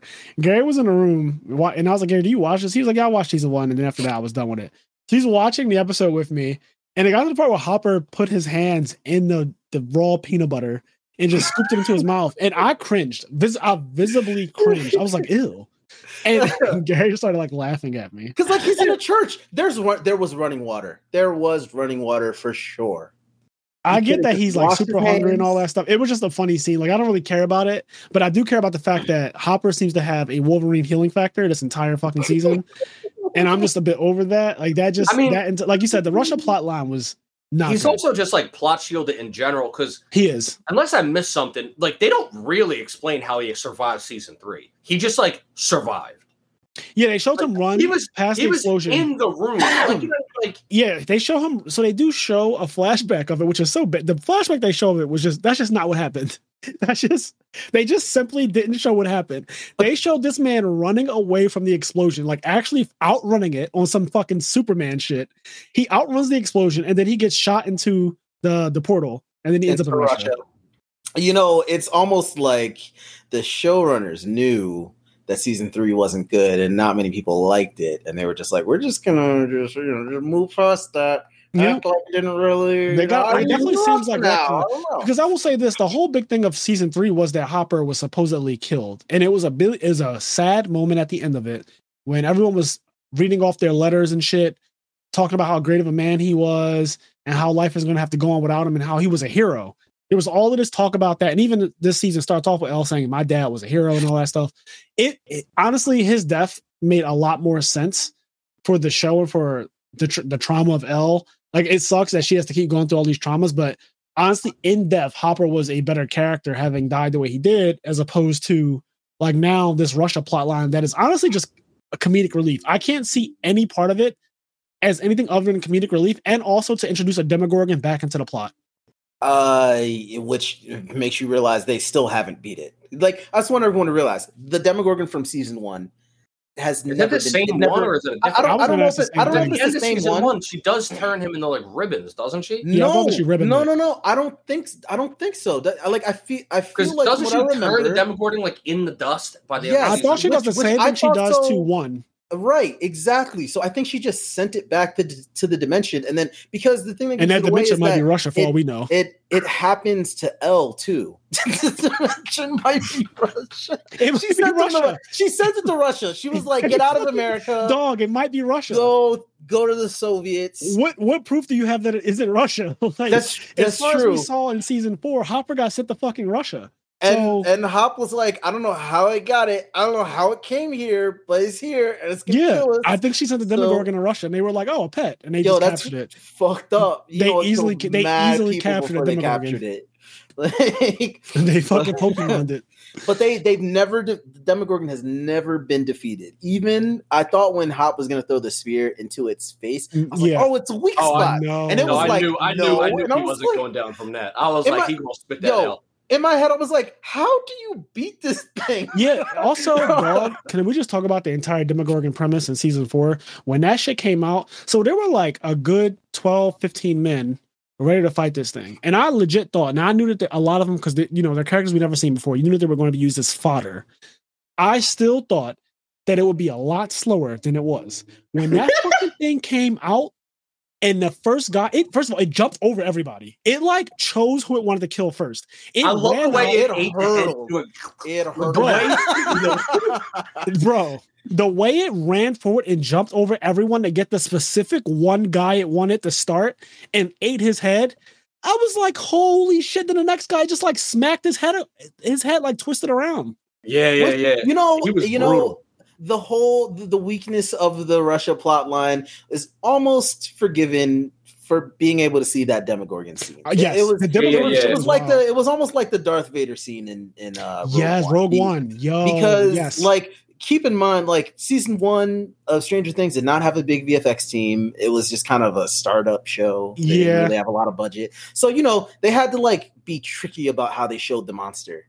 But in this one, they were like, "We got the budget, bitch." Yeah. So you got to see it rip some humans apart. You really got to see it do what it does best, and I thought that was great. Whoever worked on that did a fucking fantastic job, because that thing scared the shit. Like, it put it into perspective for me that it could wipe out 100 humans no problem. Like, it could zero diff 100 human beings with ease. How much stronger and faster it is than us. Like, we don't stand a chance against it. Which like kind of makes you think like, damn, how did Will survive?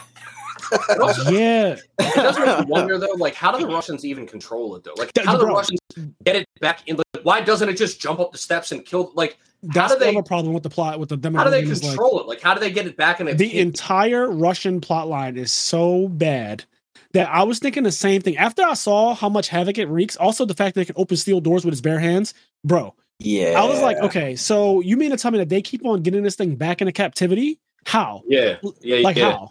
Maybe it's happy after it's fed. It's like I was hungry. Like a Snickers commercial. And they're like, you're not yourself when you're inmates. They plump the inmates up blatantly, and then they send them in there to get killed. But then they also watch it from just a balcony, like not a far balcony either, like a jump away. They don't watch it from a safe place. Yes. Like, maybe they know it's weak to fire or something. I don't know. That's the only thing I can think would. I assume they have flamethrowers, and like maybe a firing squad comes out with flamethrowers, and they just shoot the flamethrower and herd it towards back towards this room. Like, go and get. But it's an intelligent creature, so I'm just kind of like, I'm also just like, how have you kept this thing in captivity? But so Stranger Things. Another going back to like the other. Just real quick, and then this will kind of wrap up the weakest parts of the show. When they drove to Susie's house, when they drove to Mormon Land, and when they go to Mormon Land, and fucking One Trick Pony character, like as soon as he sees the girl, it's like, oh boy, they're going to get together. fucking. This is another thing. It was like a break of immersion a bit. When they get to Susie's house, it felt like I was watching a Disney show. Like it's just like a bunch of kids. Like it didn't feel like. I just felt really disconnected. Like it was just such an over the top Disney type experience. But you know, what am I watching right now? For what it was, though, like for what it was in a vacuum, I thought that that like those scenes or just like that scene of them entering the house was great because I thought it was kind of like a funny joke because, you know, Mormon people are known for having a legion of children, and he had a legion of kids. So when he was getting punked by his own kids, I was like, bro, you did that to yourself. But you know, but I thought like that was funny. And Susie's character in general being like a General Mary Sue, I feel like is not as bad as it otherwise would be because the writers are in on it. Like they're in on the fact that she's a Mary Sue and they kind of lean in heavily. So she's like an over exaggerated one. I don't really hate Susie. It's just that parts of that section of the plot, it's one of those things where it's like, I think it was because it was a part of the plot. It just is like, because that whole part of the show was like, you're wasting what this one-dimensional character is good at for what exactly? I really hope in the last 2 episodes that they somehow tie like this, like Mike and Will and what we're all, because it really feels like they're not even part of the show. Like everything that's happened in Hawkins is so fucking interesting and good. Vecna won. The stuff with Elle, even though she's not Hawkins anymore, but that ends up being super connected, and everything that's happening in like the main plot is so fucking good. And then like you have the stuff going on with like Mike and in wherever the fuck they're at. Nevada just now, I guess. It doesn't even really feel like it's part of the show. Like they're just kind of like doing stuff. Yeah, I feel like it should have come a little more full circle before this volume came to an end. I mean, I agree. There's a lot of stuff in this season, as good as it is, it does definitely have its faults. And I guess the show in general has had some weak points with like 2 and 3 and all of that, but they do have a lot of redeeming things. So we've been kind of pussyfooting around episode 4 a lot, but we mentioned it in pieces. Victor Creel's aspect, the Russian prison escape and the return, and then the Victor Creel and all that stuff. But yeah, Max gets an entire episode called Dear Billy. Max gets an entire arc that's great. She does get an entire arc. So she finds out how the curse works. She realizes that Chrissy was cursed, the reporter kid was cursed, and that she's actually been cursed too. And after about 7 days, roughly around that time, you die. So she's preparing from the very onset of the episode. She tells everybody, like, look, this is what happens. I've been experiencing these symptoms, and basically this is probably going to be my last day. So they're all really fucked up about this. So they decide to keep eyes on her, literally. There's one point where she's writing her letters, and all the boys are behind her, and she's like, I can feel you guys staring at me. And they all kind of just like stop doing it, and then she turns around, passes them their letters, and she's like, you can look at me now. And they all like, oh, thank God. And it's like a really funny scene. But the whole episode, the atmosphere of the episode is extremely sad because this teenager is essentially preparing for the worst. Yeah, she's literally writing her last words and shit. Like, she's so young. And there's a part of the way the episode is directed, and I guess the way Max's character has been handled because her brother died at the end of the last season. There's a part of it that makes it almost seem like she is ready to die too. You kind of she's kind of given up. Yeah. Yes, there's a part that seems like she's accepted that she's going to die. And that almost like she's embracing it. So she goes back to see her mom at one point, and they have a tumultuous relationship. And when she does that, Vecna actually ends up doing a genjutsu on her, and it's not actually her mom. Which was so fucked up. I'm just like, yo, this guy is foul. He is wild into your like. Dude. Because let me tell you, I don't have kids, but if I had a kid and they gave me a letter and we're like, okay, I'll be seeing you, Dad, I'd be fucking terrified. Yeah, you would be very like, scared. what are you gonna go do? Like, you would not let the kid go. First of all, you would just be like, absolutely not. Dude, like the way you're talking is wild. Max had a super when she's talking to Lucas, and I think Lucas says like Max, like everything will be okay, and she's like, don't say everything's going to be okay. Like people have been telling me that my whole life. It's never true. Like every time anything happens, people tell me it's going to be okay. Never going to be okay. And I thought it was really cute how she was like, I should have known I was going to get cursed. Like I should have known. Yes, she's very pessimistic about everything, which I love. And even when she's reading like the letter to Billy, she like says, for a while I tried to be happy. Yeah. Indicating that she just kind of like gave up. Just she and like, the whole gave in to season the they weight show of her life. being very just guarded. Like Lucas tries to reconnect with her and she's just not really into it. Every time he tries to talk to her, she kind of just wants to get out of the conversation as fast as possible. She doesn't really want to socialize with him. She doesn't even want to go to his basketball game. She doesn't care. She's like, get a ticket to somebody else. And she's not just being a bitch. Like she genuinely is depressed, right? And she's handling the death of her brother the best way she knows how. So when you finally get to episode 4 and she's accepted what's going to happen to her, like she knows exactly where it's going. And she tells everybody, like, look, it is what it is. Like, this is just what's going to happen to me. And don't read these letters until I'm done. And then you have like Robin and everybody, they're going to see Victor and they found out about the music aspect because when his son was killing everybody in the house, he recalled the voice of an angel. And that actually ended up being a song that was basically like his favorite song playing, and it kind of was his Ella link Fitzgerald back to reality yes. from that genjutsu. Yeah. So they called Dustin and they let him know, like, yo, well, they don't even show what they say to Dustin, but Dustin gets the walkie-talkie. He's running crazy. Like, yo, what's your favorite song? What's your favorite song? It was great the way that they like alluded to that being like in a psychiatric facility and the head of it saying, music reaches a broken mind sometimes when words. They did a really good job in the writing. That was all really, really well done. I did like they even showed some of the crazier people. Because Robin is the one that kind of put it together when they were walking back after she saw them. Which my favorite pairing has been Nancy and Robin because they are two of my favorite characters. Nancy is like, she was easily like my favorite character, and then Robin showed up and I was like, oh, she's also like one of my favorite characters. And them together is like Nancy Drew and Sherlock Holmes, and I was like, well, what the rest of you bitches gonna do? Nothing, because they're gonna out. Nancy and Robin's probably the best thing that came out of season 3, right? Like I like Robin a lot. She is. And Nancy, I like. My favorite characters since season 1 have always been Dustin and Lucas. I don't know why, but Dustin and Lucas are just my guys. I love Dustin. Dustin is fucking hilarious to me. They're my guys. Also, there's a lot of profanity in this season, just to throw that out there. I thought that was really cool that, when you get to high school, cursing is just a part of the way you speak. That's true. And these kids are cursing so fucking much in this season.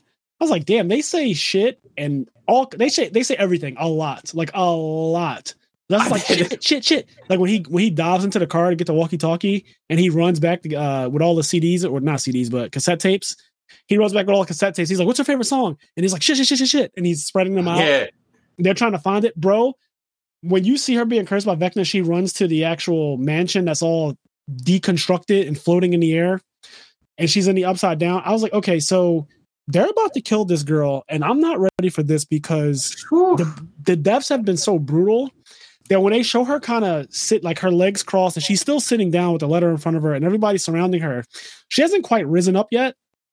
And then she sees Vecna comes up and he's like, don't you like it here, Max? And like, don't you like the way they look? And she's looking at the dead bodies of Chrissy and the guy. And she tries to run away. And Vecna shows that he has really good control over this area because he flicks a finger and one of the tentacles grabs her by the leg. And then another one grabs her by the fucking neck. And they restrain her up against one of those poles. And she starts getting choked really, really bad. To the point where I was like, yo, they're really... And then she floats up in the air. I was like, they're really going to kill this girl. And the boys are still struggling to find like the CD they finally get it on top of her. And like they put the headphones on her head. And the song starts playing Running Up That Hill. And they played it at other times in the season, like before this very moment. But when they play it this time, and Vecna's trying to get her to give in and join, he says, join me, which means just like, let me kill you. Behind him and in her distance, you can see the portal open up to the real world and all her friends looking up at her floating in the air. And up until this point, again, I thought that she kind of resigned herself to dying, but the way she had been fighting Vecna was like, okay, she actually wants to live. I started to get really emotional when you realize that she doesn't want to die at all. And that she really did have the will to live. And as the song is playing, and they're like, her friends are literally fighting for her and tell her, like, come back, like Max, they're calling out to her. And she kind of rips a part of his neck off and he releases the restraint. She runs away. A part of me was still afraid that she wouldn't make it out. And that's what made that entire scene with that song pairing so hard to watch, but like so emotional at the same time. Now imagine all of that, all those feelings that you were feeling, except I've been a fan of Kate Bush since college. Oh, wow. So like all of that plus that song, I was like damn near bawling. The lyrics to that song are also really sad because she says about trading places. Like, I would ask God. So do you know what that song is about? Like what it's supposed to be about? So when it came to Stranger Things, right? I tried to use the context of the words they used in Stranger Things. They don't play the whole song. They play like, I would ask God to trade if we could switch our places. And I was like, damn, is she kind of trying to say like I would switch places with Billy? Like, I'll let you live and I die instead. That's kind of how I took it in Stranger Things. I don't know what the actual song was referencing. That probably is that probably was like the mentality of that behind them choosing that song. Yeah, because it just had that feeling to me. Like I would get God to switch our places. I was like, those are some dark lyrics. So the actual name of the song is "Make a Deal with God." That's what Kate Bush wanted it to be, but couldn't have that be the name of the song at the time because like then it wouldn't be played in like religious places. So that's true. Running Up That Hill. So, but the song is about like if she as a woman could trade her place with a man, and basically it's about better understanding of just, you know, all of us, you know. Okay. So that's why she's saying like if we could trade places, there would be no problems because and it's cool because Billy died, her brother, and Max, you know, a man and a woman, and it still kind of has that like I would trade places with you so that you can live and I'll die in your place. The lyrics to that just made me. I literally was about to cry. Like I was sitting there as she was running and all the debris was falling down in front of her, and Vecna was watching her go. I felt like at some point during that shot is so amazing. I thought during that shot that at some point either a tentacle was going to grab her or something was going to fall in her way and impede her running, and then a portal will like close up or something.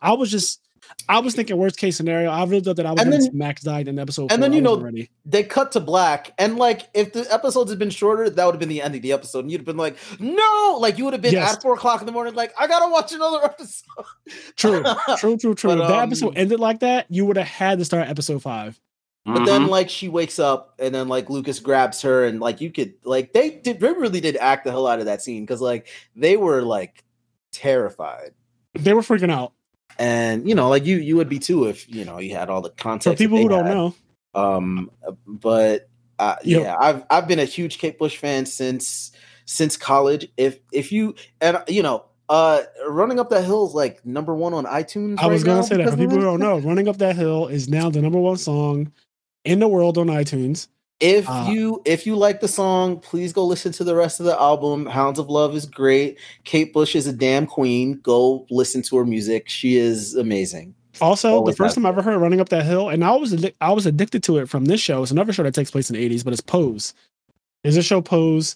It's basically about the gay ballroom scene in the 80s, like pretty much the beginning of it.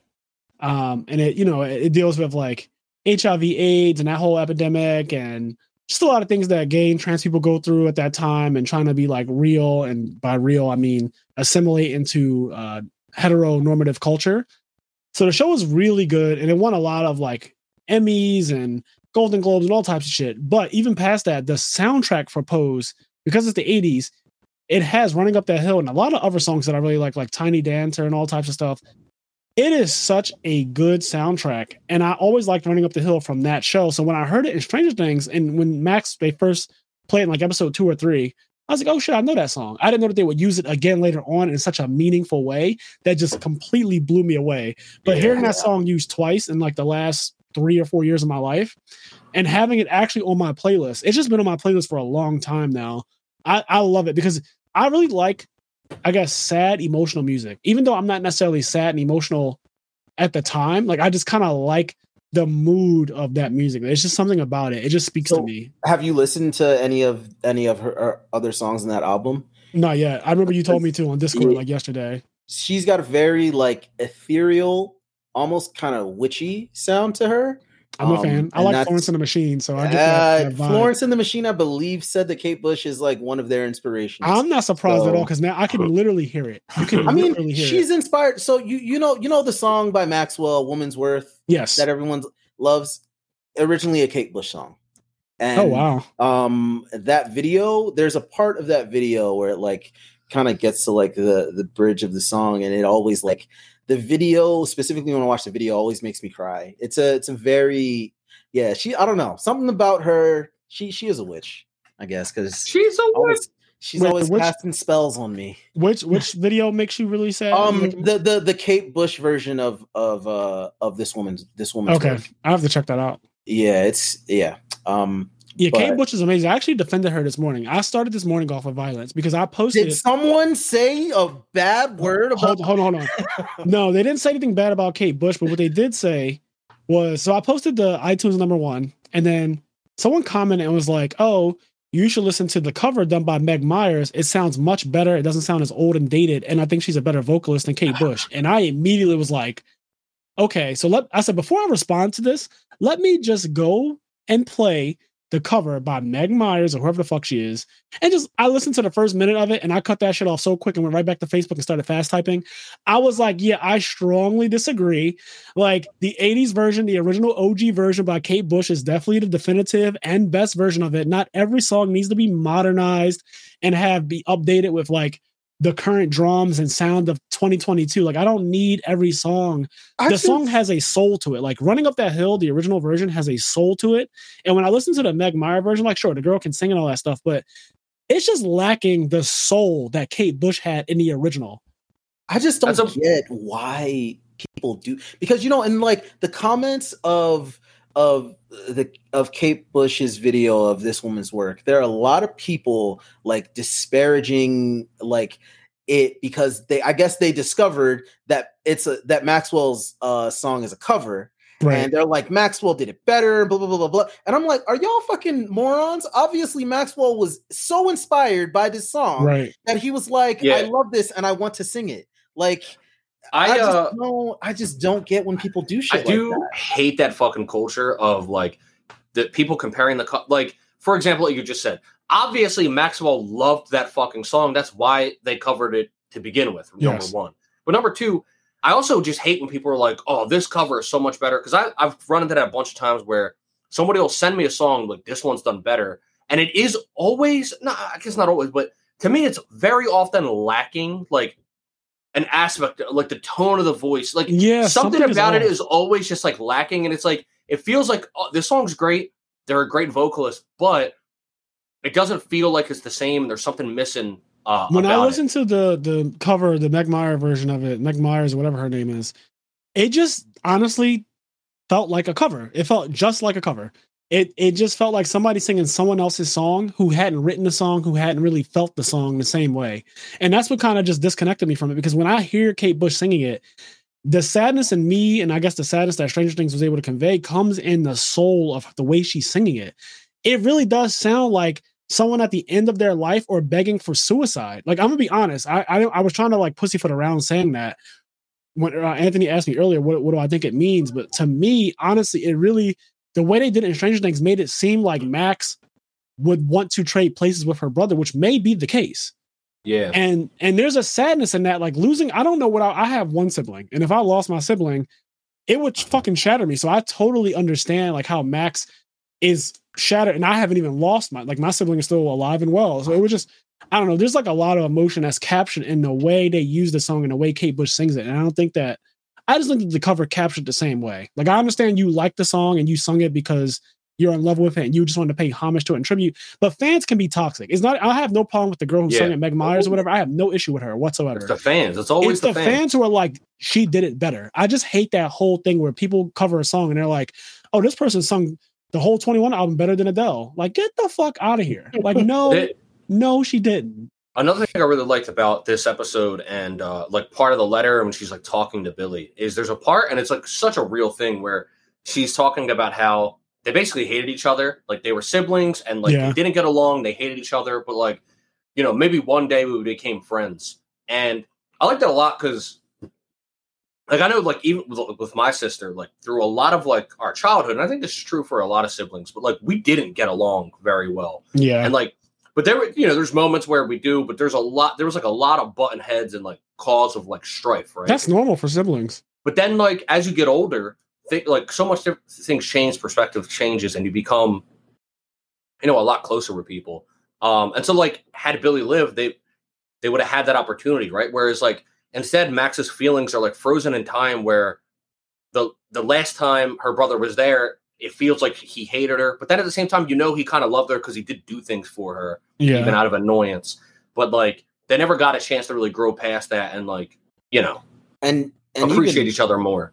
Even more importantly, after she reads the letter and then Vecna invades her mind and is like, "You're not telling the whole truth." There's a part of you there's a part of you that was relieved that he died that day, isn't there? And like whenever, and honestly, that's really what makes him a villain, like a villain, is he really like fucked with people psychologically, because like the whole eating disorder thing with Chrissy, and then what was the jock's name? Patrick, I think. Like they alluded to the fact that like his dad beat him. Like that shit is like real trauma that shapes the one kid you. killed somebody in a car crash. Like that shit is shit that like shapes his you as a own person. father ordered a shelling of a fucking infirmary or some type of place with children in it. So for Vecna to like use all of that as ammo, I was just like, damn, he really is like a villain, because like regardless if it's true or not that Max was relieved that Billy died because he was an asshole to her, and she in turn was an asshole to him, like you do have like, I'm sure like it's like that darkness and doubt that really like lives in you, that's like, is that true? Was I really? Yeah, he kind of plays like, on people's sense of guilt. I say that I'm sad and I'm expressing that I'm sad, but like was there a part of me that was really, and that really is like that like inner like saboteur that really also like, survivor's guilt. Yeah, that too. Like definitely survivor's guilt. People who survive things, because they were both in a situation where they could have died, and her brother ended up being the one.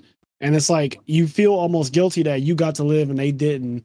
Vecna just says some awful things. He really is a villain. Man, he was foul. He was foul as fuck. I think somebody described him as pure evil, like a spawn of Satan. I think Victor Creel, when he's talking about it, he said, I could feel, it's interesting because I watched episode 4 again. As I said, it's the only episode I watched twice. But in episode 4, when I went back and now I know that his son is actually Vecna, I noticed that he said, I could feel the demonic presence was always close. Mm-hmm. Yeah. Right. So like knowing that it's his son now, as I'm watching the episode, it adds new context to everything. And a lot of that part was just so cool to me when you go back and watch it. Me and Kenny talk about this on the podcast all the time. But watching a show more than once really makes it so much better, because now you know what to look for and things make more sense. Scenes that kind of didn't mean anything, or words that didn't really mean anything, they mean so much more when you know what's going to happen. Yeah. I love so much when something is given more context, or when things are totally recontextualized. Like I said earlier, how season 1 and beyond is recontextualized with the idea that Vecna is the reason why the Demogorgon is trying to kill 11. You know what I mean? Like, it completely changes, because, initially it's just kind of like, I guess they're just monsters being monsters. But when you give it a whole reason and you actually put the mastermind behind it, some people might find it corny, but I actually really, really enjoyed it. And the way they all tied together, the son, Vecna, and number 1, and how it felt like these are different characters that may be connected somehow, but then it's just like they're all the same person. Realizing that they all run parallel. They did it in a way that felt really, really good, like just really genuine and kudos, man. Like it kind of feels like they straightened the storyline back up. I feel like the storyline was season 1 was like going in the correct direction. And then seasons 2 and 3 kind of took this like a little bit of a detour, right? Like things kind of go left and right, and it's just kind of swirling path. Mm-hmm. And then season 4 just kind of put it back on track. I guess that's what I want to say. It just feels like it feels like it re-centered Stranger Things and put it back on track. And now I have a character I really root for again. Like I love Max. I love 11. Like I'm rooting for these characters now, right? Like I'm rooting for Lucas. I'm rooting for him and Max to get back together. Like I'm rooting for all of these characters. And then at the same time, I'm like, damn, this villain is actually very believable, and like somebody who actually I feel like is a legitimate villain, like the embodiment of evil. Like he's just fucking evil. He's hella evil, but he feels so he's like what would be described as like almost a force of nature villain, but at the same time, he has character. Like it's cool because he does have character. He is grounded in like. Yeah, like he said, the reason why I'm doing is like he said, these people have done bad things. My parents have done really bad things that you wouldn't even imagine. And then they start showing Cradle rocking back and forth with the fire in it and the baby screaming. Mm-hmm. And so he's not without his reasons. But when you say force of nature, I like that because he's kind of a creation of his environment. Like he was listening to his dad's inner guilt, right? Like Vecna has this ability to literally sense people's emotions and also their memories. He can literally see your memories and fucking change them up and make them way more ridiculous than they actually were and use them against you. So because he's able to do that, he's able to go into your deepest, darkest areas and pull from it. And it just kind of warps not only his perception of humans in general, but also the people who he's terrorizing. It makes him start to believe that like they're these awful people that are not able to atone for what they've done. Like his dad, who feels awful. Like his dad's not happy about what he did. He doesn't feel like a fucking hero. He killed children because he was wrong. Like he even says, like, I was wrong, and I live in torment because of that. Something that he regrets, but like, something that I wonder. Go ahead, Ant. Oh no, go ahead. I was going to say something. I wonder if it'll ever get explained. Maybe it won't, and if it doesn't, that's fine. But I would like for it to get explained in that. So as we now know, all the psychic powers that the kids get, it all comes from one. Like one is the source, and like he extracted it from his fucking bone marrow or something. Dr. Brenner. So I wonder, like, what is the source of one's power? Did he have some connection to the Upside Down before even realizing it? Like, how exactly did he get those powers? Yeah, that would be nice. Because we already got somewhat of an origin story, but like when we saw the origin story for him, he just had his powers to begin with. Yeah, and it's not really clear why he has those powers, because now it's like you can't say that it's like something that just people have, because now we know that all the people that have those powers, they source it back to one. So it's like, where exactly did this come from? What's this connection? I do want them to kind of like explore his grandfather clock moment, because that really was like he broke reality kind of thing. Like to me, it felt like it was he was so just entrenched in his own philosophy that he broke reality himself. Like he's literally molding reality to be the way he wants it to be, which is often kind of the Upside Down. And often characters that do that, they tend to justify their actions, their philosophy, their mindset by like equating themselves to something in nature, as if they are doing something that is meant to happen, because spiders are predators spiders are beneficial predators to the ecosystem. Right. But and he likens himself to a fucking Black Widow of all things. But the spider doesn't give a fuck if you kill all of humanity or not. The spider is busy being a spider. So you're using the spider to try and justify why you're doing what you're doing is just it's what this kind of character tends to do. It's kind of like Kira from Death Note 2, right? Where like you end up with a supernatural power, and then so you believe that like you justify it, like, well, I am God. I was given this power. Why would I be given this power if I wasn't correct? Yeah, exactly. And no one else can do this. Yeah. So it is interesting. I do like, because he's like, look, these spiders agree with me, and the spider's like, bitch, I'm busy being a spider. Even Thanos, he says like, I'm the only one who can do it. Yep. Right. Like these people truly believe that it is their divine right to carry out the will, whatever will they think is coming from somewhere else. They believe that it is their right to carry it out and like kill all of these people. So it's interesting that you use like specifically the term force of nature, because that is what that is. And honestly, this is the closest that a villain in Stranger Things has felt to their D&D counterpart, because that is what Vecna is in D&D. Vecna is one of the overarching, like just long-lasting villains that has survived through all now 5 editions of Dungeons and Dragons. Vecna is actually from Dungeons and Dragons for real? Yes. He's got a bunch of monikers, like the Whispered One, so on and so forth. But like, for example, so I'm sure you've heard of Critical Role with Matt Mercer, the like celebrity now D&D campaign. Like their first villain was Vecna. Like Vecna is he's like a huge D&D villain. But he's almost always like secretly a villain. Like he doesn't like show up in like the first session and is like, which is what happened here in Stranger Things, right? Like he was secretly the villain, and in season 4 is when you see him.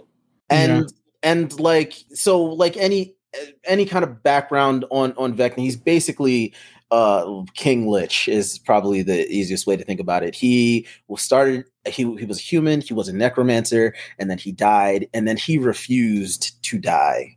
And he is constantly refusing to die and is always trying to be brought back and is constantly having minions try to bring him back so that he can just have dominion over any that are in his presence, because he believes that he is that great of a creature, that great of a being. So like I was like by the end I was like, yeah, that's some shit Vecna would do. Like, last thing I want to say before we start to wrap this up is I really like how they showed One's transformation.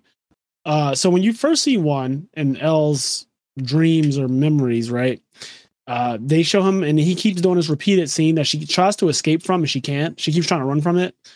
And he seems like this really weird, but almost like benevolent looking guy. He doesn't look particularly evil or anything like that. He doesn't look deranged at all. The way he's presented when you first see him, and honestly, up until the point where he becomes like Vecna, he just has a really nice appearance. Like he just looks like a regular guy for the most part. Welcoming. Yeah. Yes, very welcoming and helpful, right? Like he's helping her throughout this entire thing. And after he snaps and she finds him killing the kids and stuff, and he's like, I told you to wait in the room. When he turns around and you see his hair now is like pushed back like on some eyes and shit. I was just about to say he did the eyes. He did do the eyes. You notice that his hair... his hair is slicked back. Everything about him changed. Like his hair has changed. His eyes are like bulging and they're like bloodshot. Mm-hmm. He has like the bloodshot eyes. His hair slicked back. His forehead's bursting with veins. He genuinely looks crazy now. It's the same exact actor, just recontextualized to look like a villain now, and you believe it as soon as you see it. It's like, holy shit, this guy looks off his fucking rocker. Mm-hmm. I don't know. I like things like that where you take someone who you don't really see it for them being the villain, and then you see how Hollywood magic can really turn you into a villain. So I just thought that was cool.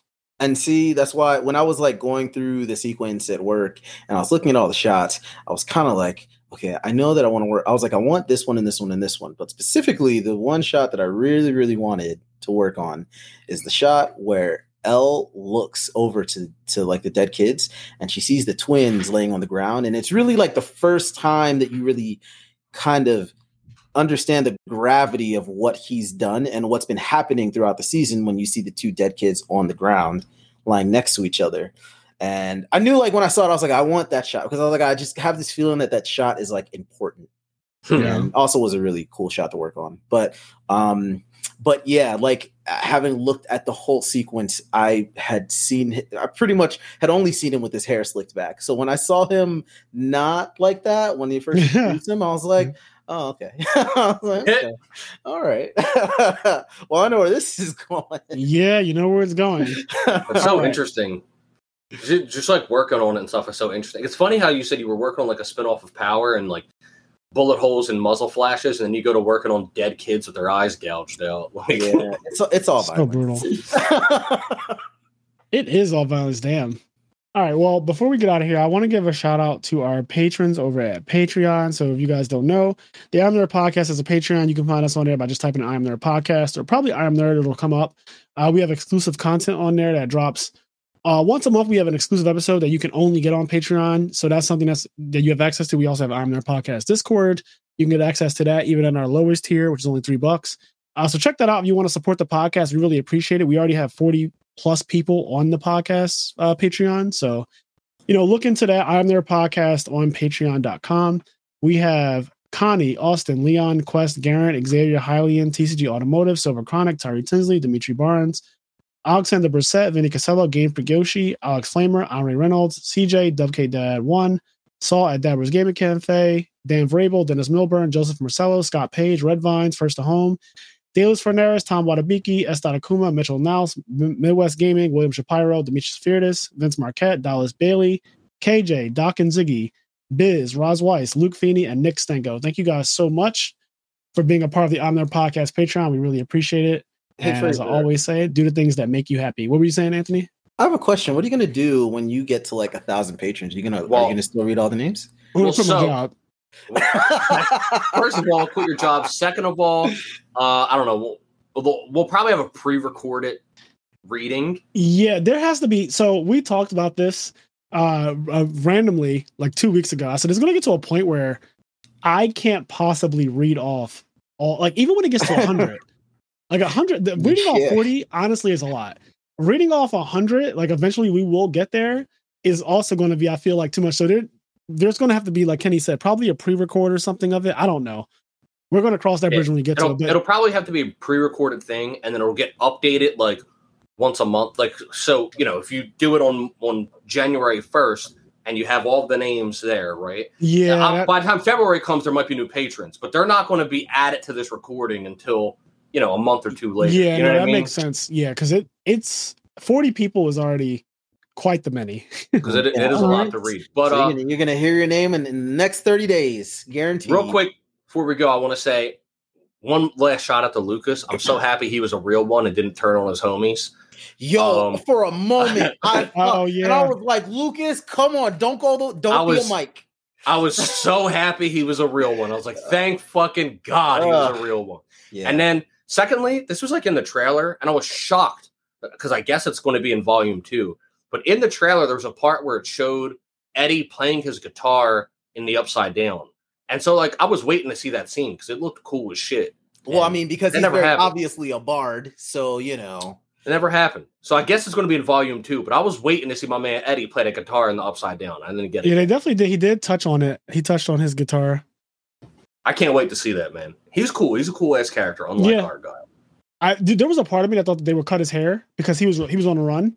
And I was like, I know where this is going. They're definitely going to have him like cut his hair, and that'll be his way of, you know, kind of concealing who he is. Because if you cut hair as long as his, he was just like a completely different person. Yeah. Damn. Yeah, we didn't even talk about that part of the four of them in the Upside Down when Steve was metal as fucking ripped that thing apart. I was like, damn, that was metal as shit. And then Eddie was like, dude, that was pretty metal. And I was like, pretty metal. That was pretty metal. There was some cool shit. Another part that like legit had my heart fucking stop was when they're all going through the rope to go back to the real world. And then when Nancy falls through and then falls in the pool, I was like, oh my God. I was like, if they really killed Nancy like this, because again, I didn't expect it to happen. When she did not go where she was supposed to go, I said, "Oh God, I was like, he's about to claim another body right now. Like, are you fucking serious, man? You know what I thought was going to happen? I thought they would get to the last person, and I thought that he would confront the last person, right? So whoever stayed last, I was like, okay, nah. He knew. He was like, he saw Nancy's like, this bitch is a problem. Because Nancy's she's the ranger, and she's smart as fuck. She's got fucking aim, and she's intelligent. Anyway, we'll have to talk about all this shit on because there's going to be a part 2. Yeah, we're going to bring this right back. We're all going to watch both those episodes July 1st. Whenever they come out, we're going to watch them immediately. And the next podcast right after will be Stranger Things season 4, part 2. Anthony will be back for that, and we'll discuss the conclusion of this season. I also worked on that. Season 2. Look at that. Also, season 5 is the last season of Stranger Things. So the next season will be the last.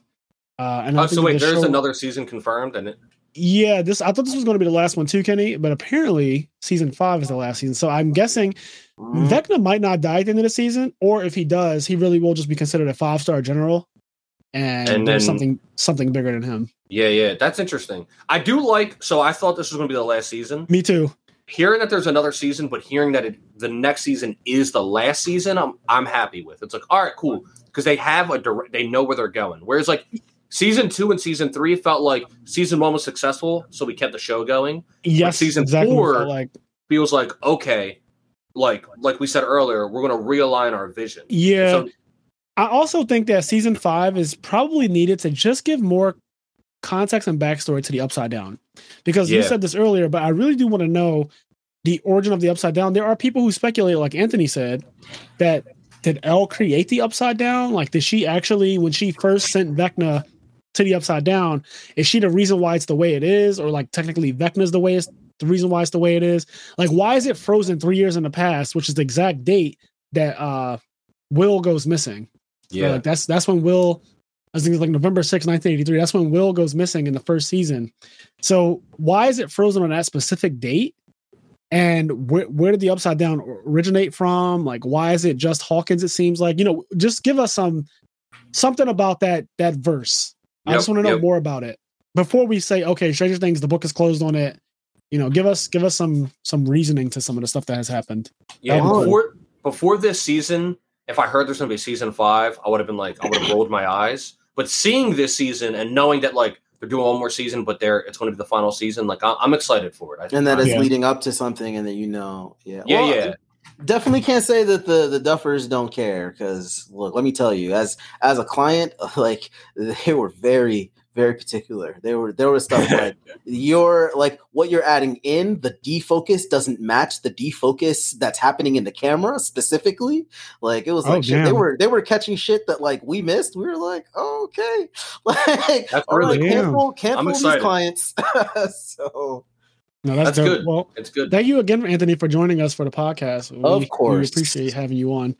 All right, guys. Well, if you want to write into the I'm There podcast also, just to have us read out your letter on the show, you can write into imtherepodcast@gmail.com. We do listener letters on this show. So if that's something that interests you, if you want to, it doesn't even have to be about Stranger Things. It could be about literally anything that we've talked about or something that you just want to talk about that's nerd related. Write into imtherepodcast@gmail.com and we may read it aloud on the show. All right, let's get out of here. Have a good night, day, week, life.